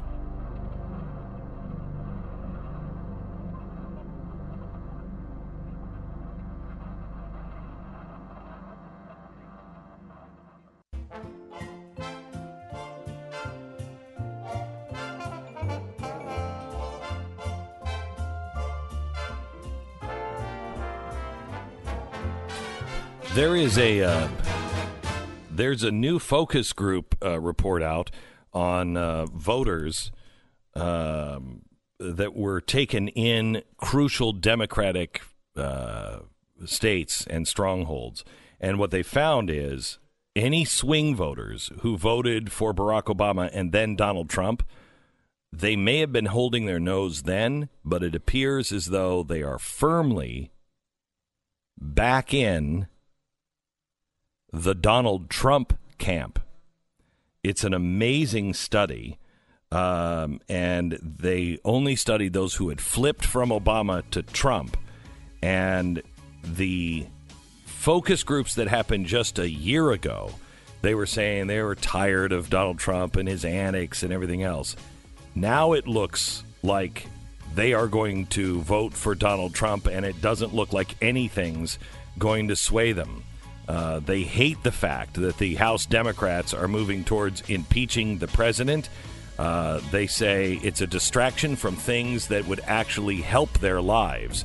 And they are pro-Trump now, firmly. You're listening to Glenn Beck. 800-906-2440. 800-906-2440. American Financing Corporation, NMLS 182334. www.nmlsconsumeraccess.org. You're listening to Glenn Beck. 800-906-2440. 800-906-2440. American Financing Corporation, NMLS 182334.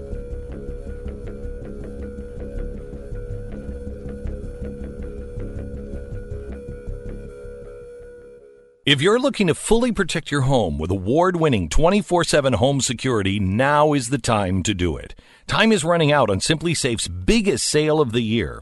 SimpliSafe has everything that you need to protect your home and your family. There's Smart Lock, Video Doorbell Pro. It defends your front door, but it's an army of sensors and cameras that guard every window, door, and room in your home. And if there is ever a break-in, SimpliSafe is the only one that's able to give real-time video confirmation to police as it happens, so they respond 3.5 times faster on average. It's no surprise that SimpliSafe has won CNET and PC Magazine's Editor Choice Awards. With families traveling during the holiday season and leaving your home empty with the expensive gifts behind, SimpliSafe. Now their holiday sale couldn't come at a better time. The sale ends December 31st, so go to simplysafebeck.com now and find out how much money you're going to save when you order today. Remember, the sale ends December 31st at simplysafebeck.com. I'm going to sell black market Nerf guns to people in New York. Yeah, you could make a killing. Yeah, make a killing on that. I mean, that's do something. Or better yet, do nothing at all. These politicians that think they know everything, just, again, perfect for the holiday season, perfect for someone you know, just shut up. The T-shirt that's available. All right, let me tell you about RecTech. RecTech is a fantastic grill. Fantastic grill. Your food is going to taste so good, and it's so easy. RecTech will bring people together. There's nothing like cooking food, especially when it's really good food. This grill uses 100% real wood. Now, that gives you the great flavor, but it's really hard because you got to keep it at the right temperature, the right flame. It's really hard, right? Not with RecTech. They have broken down this barrier. No more messy charcoal, no more flavorless propane. With the RecTech grill, you cook like a pro right out of the box, a game changer. It's built like a tank. It has smart technology and has brought grilling into the 21st century. This is the archetype for grills. It's RecTech, RecTech, RecTechGrills with an S.com. Go there now. Check it out. Don't make a $1,000 mistake. Get a RecTech grill. RecTechGrills.com.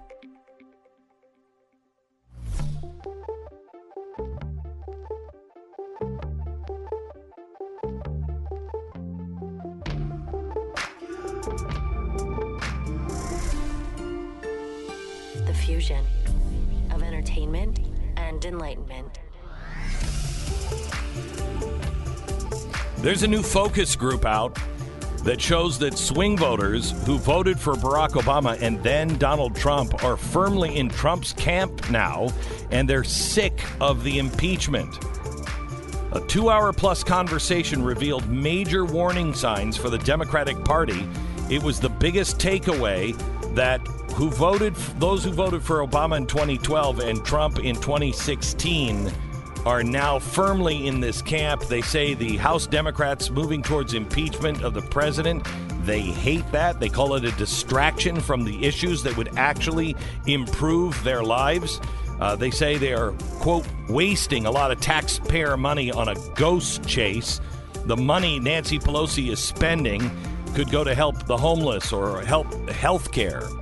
Another participant said instead of working on policies and things that will help people, they're just working basically to preserve their own position. They don't care about you and me. At least I don't think. This is getting back to normal, except who would have been able to see this coming? The normal that these people are returning to is the Democrats saying, shut up, shut up. Let Trump do his job. We'll talk about that. Also, the new Star Wars movie and porn wars in 1 minute. This is the Glenn Beck Program. So the X chair is something that my wife is going to get for Christmas because she asked for it.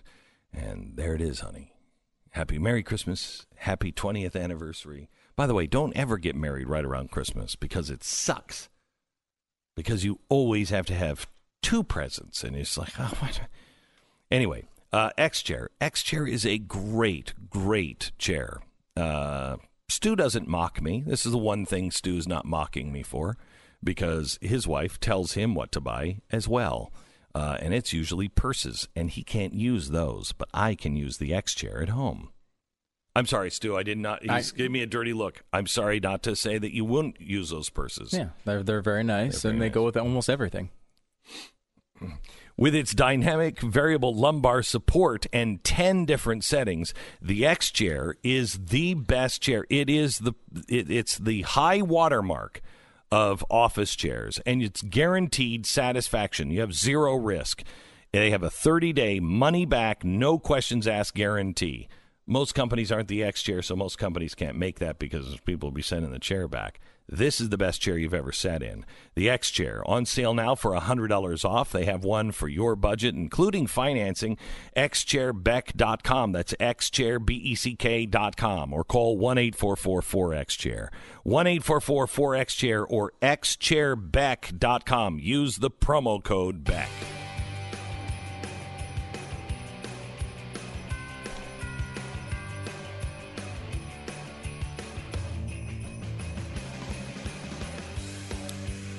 All right, Stephen Kent is here. He is with Young Voices and the host of Beltway Banthas podcast, which is a fun podcast. And this week, the new Star Wars. Do we have a bit of the clip for the new Star Wars? This is the new Star Wars. It comes out Thursday. Stu has his tickets. Pat has his tickets. I don't have my tickets. But it opens up, and this is the rise of Skywalker. Listen.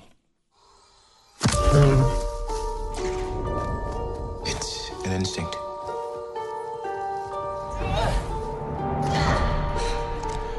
A feeling. The Force brought us together.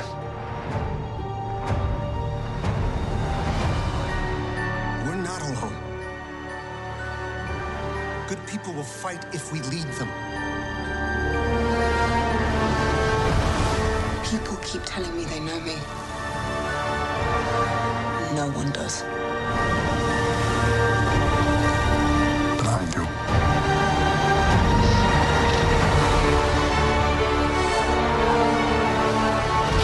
Long have I waited. And now you're coming together.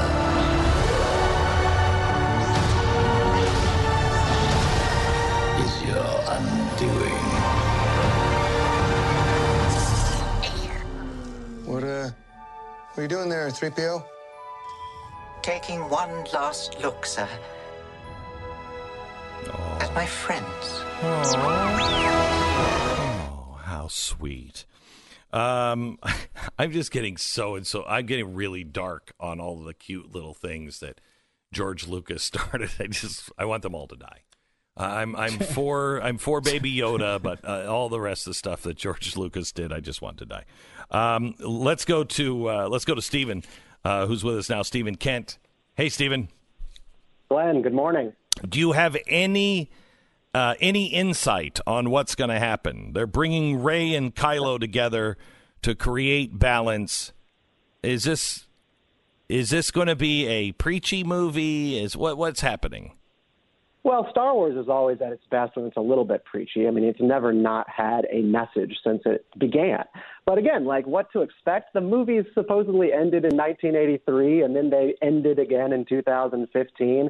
And now here we are. They're ending supposedly again in 2019. We've been talking about this, you and I, since 2016. I got to say my anxiety is pretty high, and my expectations are just kind of all over the place. So do you who's directing this?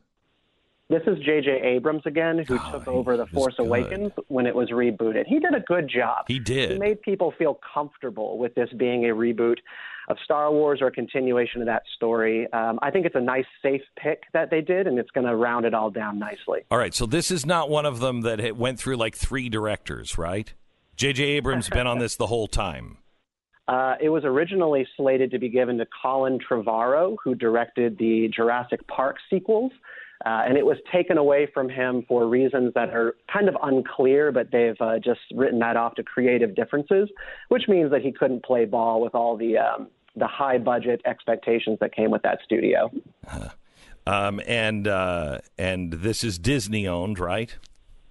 Oh yeah. This is Disney. They're going to take us across the finish line here and try to make this all make sense. Not just these 3 movies, but all 9 of them.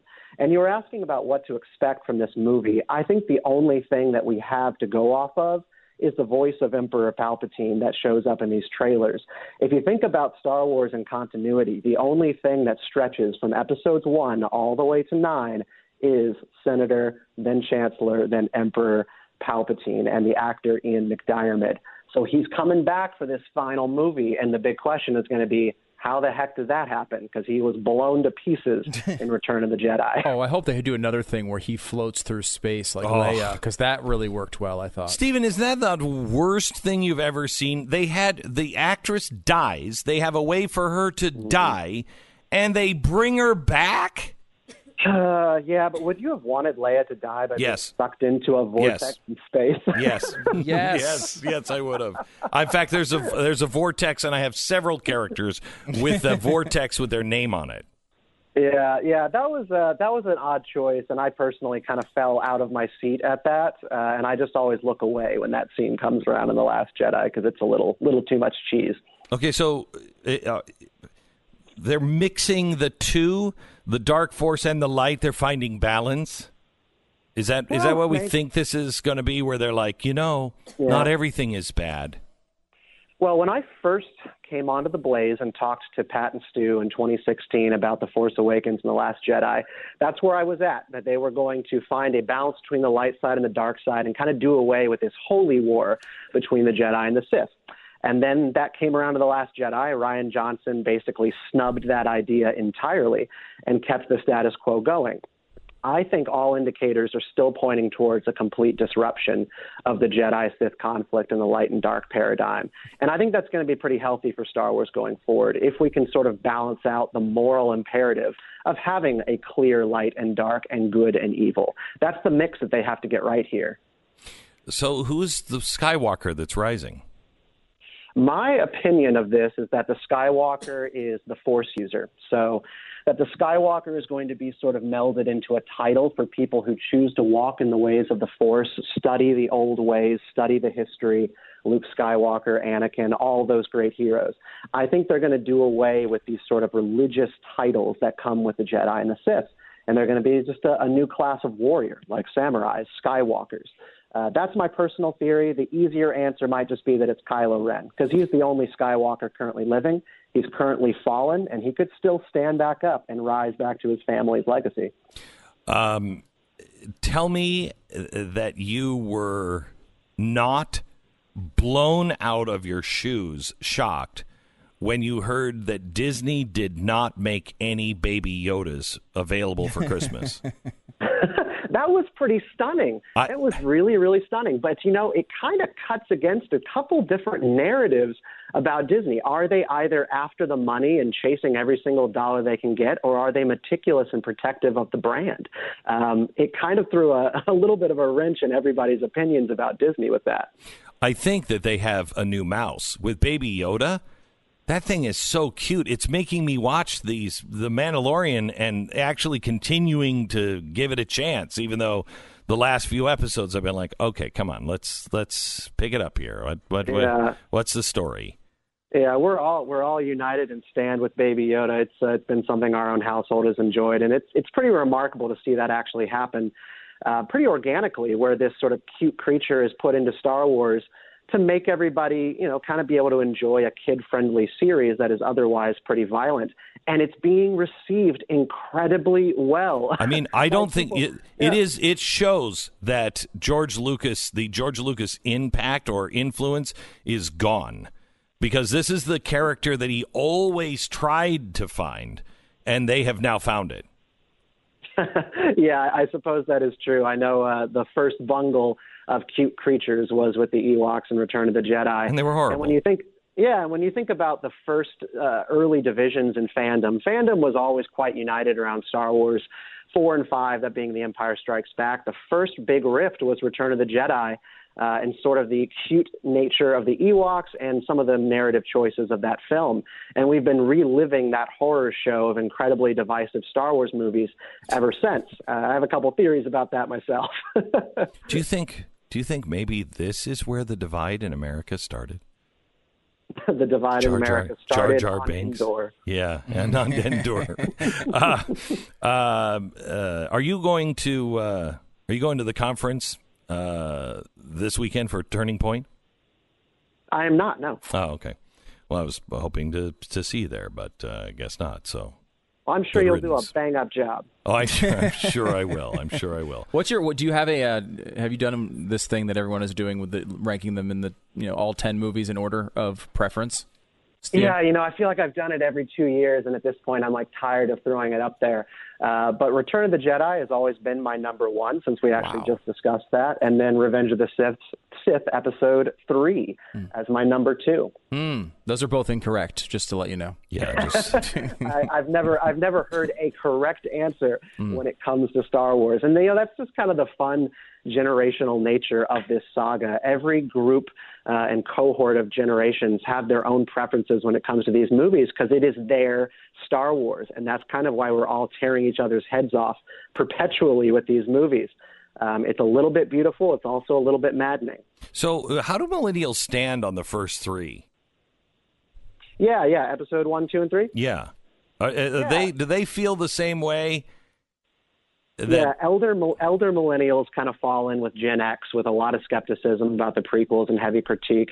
What I've seen in the past couple of years has been an incredible, not revisionist history, but sort of a fighting back by millennials about enjoying the first 3 Star Wars movies, because they were kids when they watched it. They didn't really have those blinders on about what is cheesy and what is bad acting. They just watched it and it was Star Wars and it was cool. So I've actually seen a huge swing back in favor of the prequels and a lot of people readdressing those movies with a little bit more favorable light. And that's what's so funny, because apparently George Lucas destroyed everyone's childhoods with those movies. And now we're Greta we're Thunberg is talking about George. Again.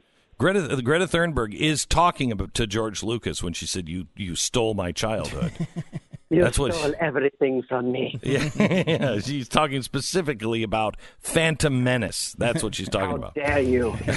Stephen Kent, thanks so much. We'll talk to you again. Stephen Kent, spokesperson, Young Voices, and a host of Beltway Banthas podcast. All right, I want to talk to you about RecTech grills. RecTech grills are the best grill. If you're looking for an outdoor grill and you're looking for something that's going to make your food taste good, you're going to be able to control the temperature. I mean, this is a grill that was made for grillers, by grillers. Now, normally that would say, okay, Glenn, you're not really welcome here because it gets too fancy and I don't grill. I just grill to make the food taste good. And I'm sick of gas grills because they never light right, at least for me. They never light right. They never stay warm, especially here in Texas. You'll start to rain or whatever. And anyway, the RecTech grill has high-tech sophistication to it, to where it is watching the temperature. You set it like you do your oven indoors. It smokes, it cooks, it grills, it does everything for you. All you have to do is just put the meat in there and set the temperature and walk away. It's really an amazing grill. It's top of the line. The nearest competitor is not built in the same way, doesn't have the same sophistication. The 80 pounds of steel that makes this thing 80 pounds heavier than the nearest competitor, they can put all of that in there and make this thing just rock solid tank-like, because they're not paying the middleman like Home Depot. They're not paying him the money. They just put all that money into the grill to make it just blow the nearest competitor out of the water. Do your own homework, but make sure you check out RecTechGrills.com. It's great. RecTechGrills.com. We break now for 10 seconds. Station ID.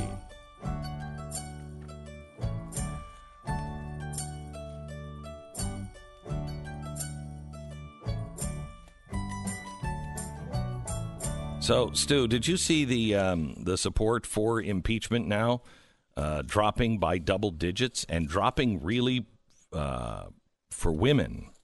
Yeah, I mean, polling I'd say is mixed on this. There is there's a couple good polls for Trump that are out over the past couple of days. One in general election matchups, just kind of a weird poll from USA Today, which includes a third-party candidate getting double digits.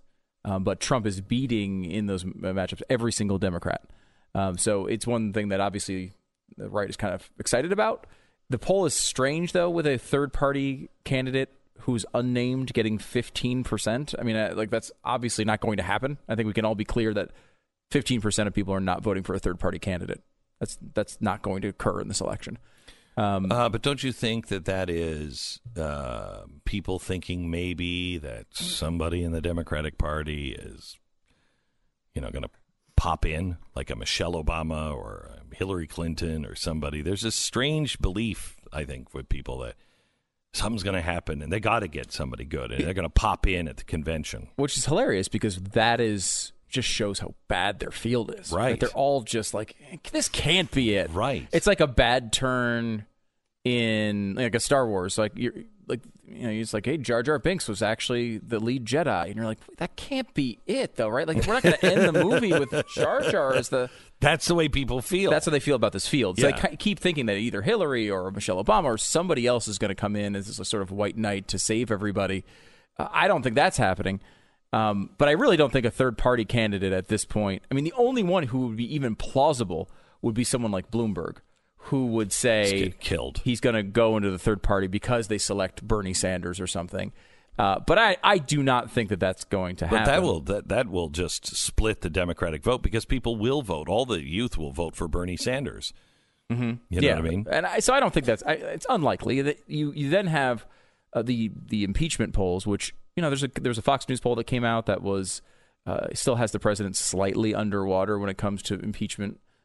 This poll that you mentioned had a pretty big swing towards the opposite, showing that people are now opposing impeachment and removal. I do think that's where it's going. Like for impeachment to happen and removal especially to happen, you need a president with a 20% approval rating. You need like a Nixon who has lost all of his allies, has been proven to be...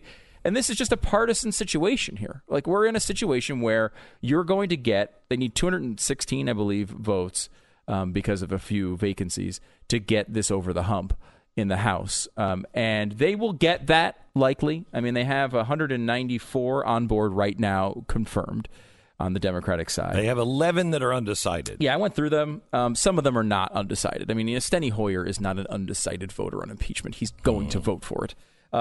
I found 3 House members who are in decently, double-digit Trump districts where Trump won by double digits, and they're undecided. I think those are 3 obvious targets. Then you have, I have another 1, 2, 3, 4, 5 of the 11 that are maybes, including someone like Tulsi Gabbard, who's in a very big Clinton district. However, she just seems to be against the grain enough that maybe she would vote that way. You can find a couple of others, but to pick off what they would need to pick off, 16 Democrats or so, doesn't seem likely. It's hard. I'm having trouble getting anywhere close to 16 when it comes to people who are in that area where they say, okay, I'm in a purple district and I don't want to piss off my voters. There's not a ton of them. There's not enough to get to these numbers. And obviously they wouldn't have called for this vote if they didn't think they had enough. You're listening to Glenn. The holidays are a season of giving, and, unless you're a cyber criminal, in which case the holidays are a season of taking. While you're focused on finding that perfect gift online, the cyber criminal is focused on finding ways to take what's yours while you do it. Connecting to unsecured Wi-Fi has become part of our daily lives, and cyber threats are constantly evolving. This is why you need multiple layers of protection. Those ever-changing threats to your connected devices and online privacy, they're not going to block themselves. What you need is Norton 360, a membership. It provides multiple layers of protection with a VPN and device security and a password manager. Those are just some of them. Norton Secure VPN. It lets you browse anonymously and securely with a no-log VPN, and bank-grade encryption will help keep your information secret that you send and receive, like logins and passwords. It's secure and private. Just right now, go to Norton 360. Norton 360. It's norton.com/Beck. Norton.com/Beck. Terms do apply. 50% off your annual subscription now. Norton.com/Beck. If you enjoyed all the Ukraine specials we've done this year and you want more of them, please support The Blaze. You can get it for a great Christmas present. $20 off with the code GLEN20OFF at blazetv.com.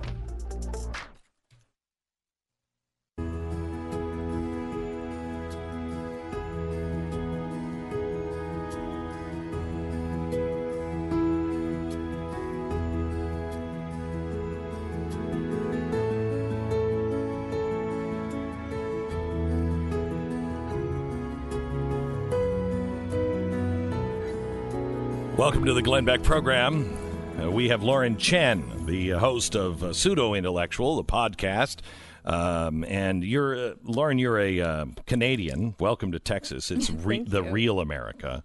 It's colder than I thought it would be here, though. Frankly, I'm a little bit disappointed. I was hoping for some warmth. Well, Dallas is different. Dallas is, this is, I guess, the high elevations of Texas. But so it's a little bit colder, and tomorrow it could be 90. Probably. I'm leaving tomorrow, so that would make sense. So it probably will be 90. So first of all, tell me about the podcast, how the health is, of the numbers, et cetera, because of YouTube. I know a lot of your stuff is on YouTube. You're a member of the Blaze TV, so you're part of our podcast family. But how are you affected by the purge and everything that's going on with Google and YouTube? So for the purge, there was this, I think, last week, just this new set of rules and policies regarding harassment that was released. So far, as far as I know, they don't always tell you about these things, but we haven't had any videos taken down, which the same can't be said for other creators, but we've been okay for that so far. But for us, the biggest thing with YouTube and Google has just been this ongoing challenge of trying to get our videos out there. Previously with YouTube, if you kind of tagged your videos properly, if people were interested, if engagement was good, YouTube system would recommend you to potential viewers. They watch, they subscribe, your podcast grows like that. Or if you kind of can jump on a bandwagon topic that everyone's talking about, trending news, you can kind of grow your audience like that. Not anymore. That is not how that happens anymore, especially if you're in news commentary, especially if you're in conservative news commentary. So what we've been finding is that really the only way we're still able to be growing, which we are, thank goodness, is through our audience sharing our videos. People don't understand how important that is, to share, and not just like, but share. Right. Because if you don't share, the algorithms they're not doing anything for me or for Lauren or anybody really that is conservative. They're not sharing. I look at like Instagram. I'm found always by 0 numbers outside of my subscribers. Yeah. And it doesn't even make it all to the subscribers. Exactly. Even. No, and YouTube, I don't know if this is politically motivated or just their system is not good, but subscribers will actually get unsubscribed from your videos. Yes. My own mother has been unsubscribed from my channel several times, so it's frustrating. And she's telling you that she didn't do it? Yeah, of course. I'm hoping she didn't.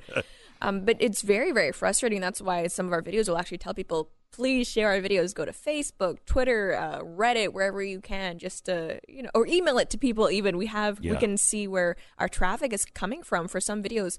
More people find us from being emailed the video from their friends than YouTube's actual system. Likewise. It's ridiculous. Which is really bad. But there are some conservatives that, want to force YouTube or Google or whatever, control them, give the government some oversight to it.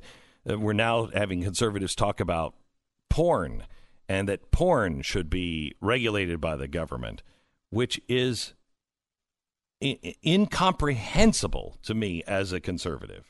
Well, this is the debate that's been blowing up on social media. I remember, I think it was last week, I just log on to Twitter, check my feed, and everyone's talking about porn. I'm like, well, okay, I've clearly missed something. Something. So how this conversation started off was Matt Walsh, who's with the Daily Wire, wrote an article talking about how there's, I guess, renewed interest trying to do something about children having access to pornography, because I think there have been studies out. The average age that a child first sees hardcore porn is, I think, 11 or something, like 11 years old. And it's really shocking. We're not just talking about maybe the 70s era centerfolds where it was just nudity. This is porn, real porn. My son saw his first porn, I think, when he was 8.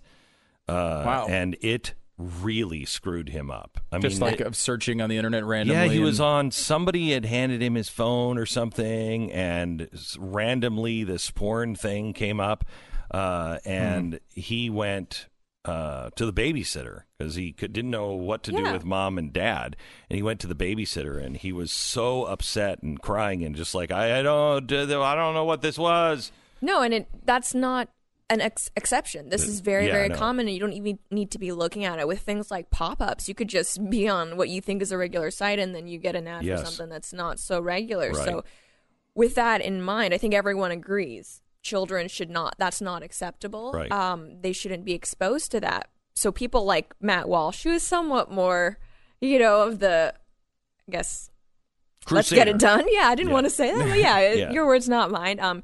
So he's for just like, let's get rid of this. This is not doing any good for anybody. And his position was he wanted to ban it completely, right? That's insane. He says he wants to ban it completely, but if you read his article, he kind of first started with, if there's a way that children can't do it, that's good, but he doesn't think it's possible. He doesn't think it's possible. There are other writers who have said, well, hang on, I'm kind of in the, I don't want to ban it, not because I think it's good, you should be looking at it, but it's like, okay, if you're an adult and that's your decision to make. But when it comes to children, I do think we need to start having a conversation about what to do with this. In the UK, they've, before, I guess they're a bit ahead of us, they were having conversations about, do we need government involvement in this? They ended up coming to a system where internet service providers actually have like a filter that's on the default where you can still opt out of. I'm not sure exactly how that works, but it's sort of it's an extra safeguard that's by the internet service providers, not Parliament, to protect or just to make sure people don't accidentally see things that they don't want to be. And Matt's a smart guy. This is one of the things I really like about this debate, as far as kind of in the conservative media, is that there's actually really smart people on both sides. There's like an interesting divide there. Like so many with these issues, like you're talking about, well, do you for impeachment or against impeachment? And 99% of conservatives are against it, and all the left. Like that debate is somewhat boring to me. Like this is an interesting one because there's people that I find to be very interesting on a lot of different topics that go the opposite way on me, from me on this.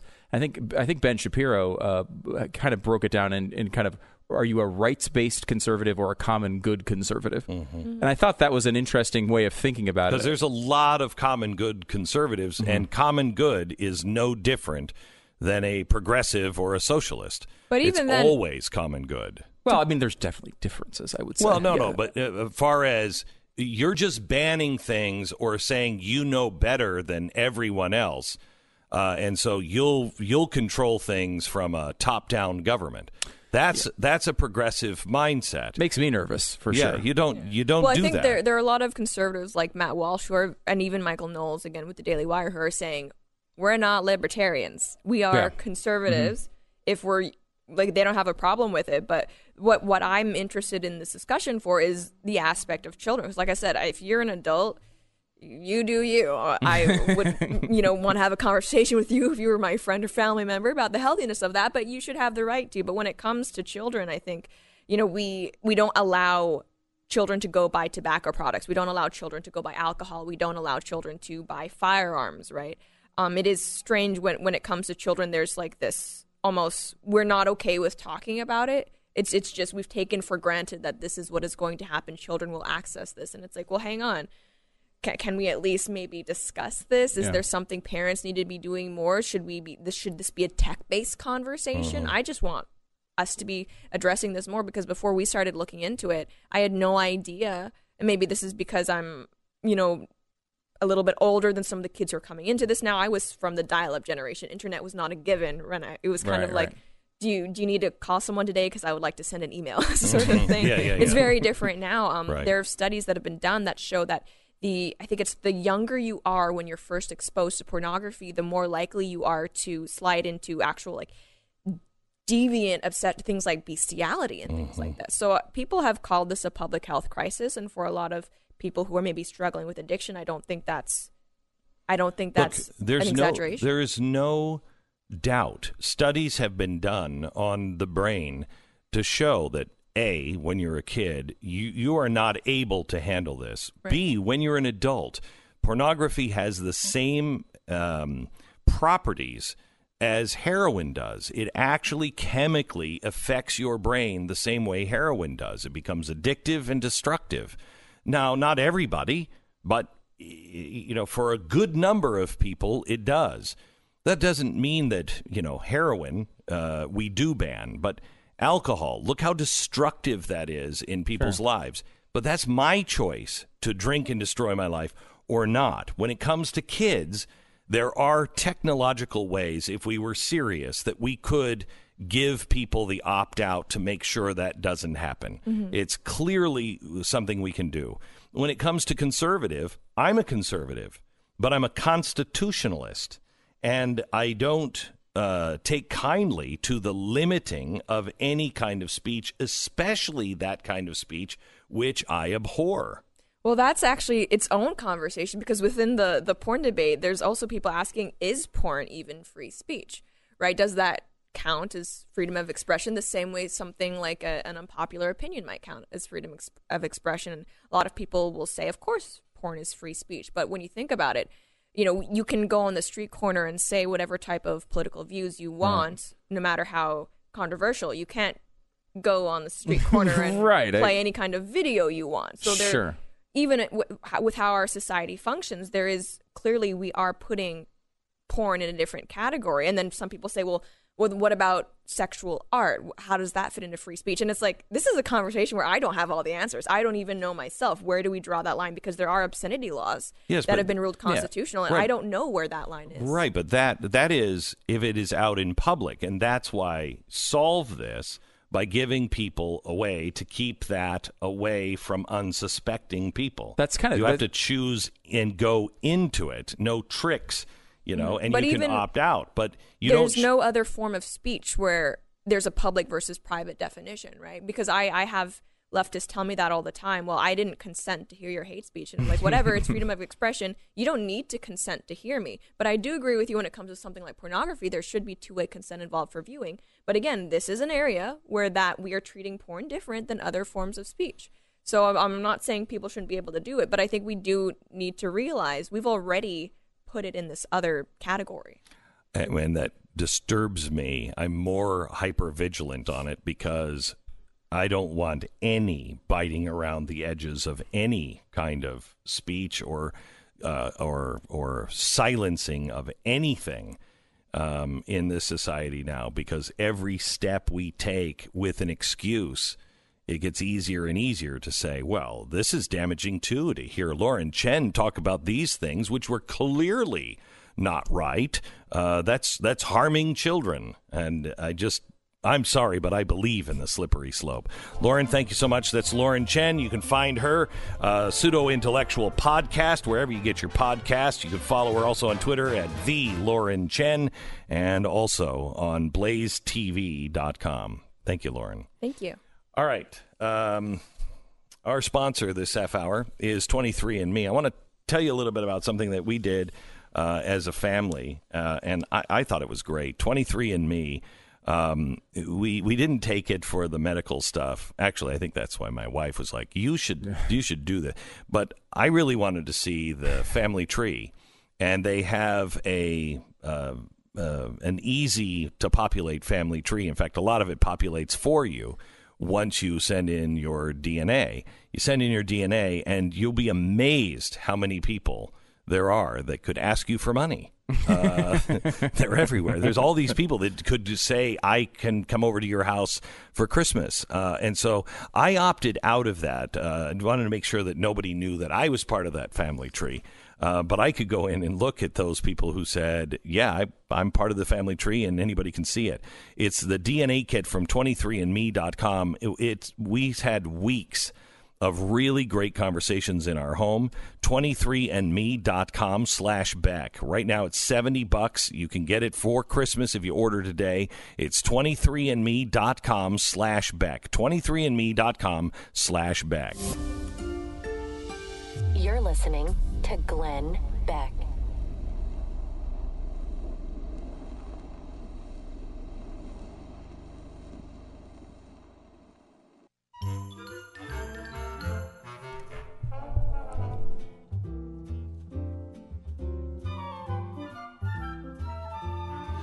All right, on tomorrow's program, they're going to be debating in the House the vote on impeachment. And the House right now, the House committee, is holding its last hearing before the vote, and then it goes to Congress, or it goes to the Senate. Yeah, it's an interesting thing. You have to get to 216. You have to get 216 votes basically for the Democrats. For the Democrats, so you basically have to pick off a bunch here. And I went through all the people who are undecided or no response yet to an actual answer. You've got 3 people who are in districts where Trump won by 10 points or more, 3 Democrats. Those are very highly probable that you could pick those off, and they would vote against the impeachment. Then you have probably be allowed to by Pelosi. Right, Pelosi would probably let them go. Yeah. Then you have another 9 who are in districts where Trump won from between 0 to 10 points. So you're in really swing districts, but Trump actually won them. Another 4 that are in districts where Trump lost, but it was close, between 0 and 10. So that gets you to 16 right there. Then you have another 3 that were in 10 to 20 point range, which were, relatively close, but still Clinton won. It's going to be difficult, I would say, to get there. I can't imagine Nancy Pelosi would have called for this vote and gone down this road if she didn't think she had the votes. I think what you'll see is high single digits of defections from the Democrats, 8 or 9 in that general vicinity, because some people are going to want to protect their districts and say that they voted against the impeachment to try to get reelected. And Pelosi is all she cares about. Let's be honest about it. She doesn't care about any of this stuff. All she cares about are the votes. All she cares about is power. And she plays these games really only looking through the prism. She wanted Trump out of there, obviously, on day one, but she didn't support impeachment for a very long time until she thought for some reason this was going to give her an advantage. I think what the polls are showing now, though, is it's not an advantage. It's not worked. You have not convinced the American people. And I think you're going to start seeing negative repercussions from this. And I think that's the theory in getting this Senate thing over with. Don't screw up a good thing. I don't necessarily agree with that idea from the Republicans, but because I would like to see these facts come out and have the American people look at them. But I think that's their calculus here. It's like, we've got a good thing. We've won this already. Don't screw it up. I think so, too. I don't think that they're actually going to call anybody. I think they're going to acquit the president just by a simple vote based on what McConnell said today about how they're not going to call any witnesses. You're listening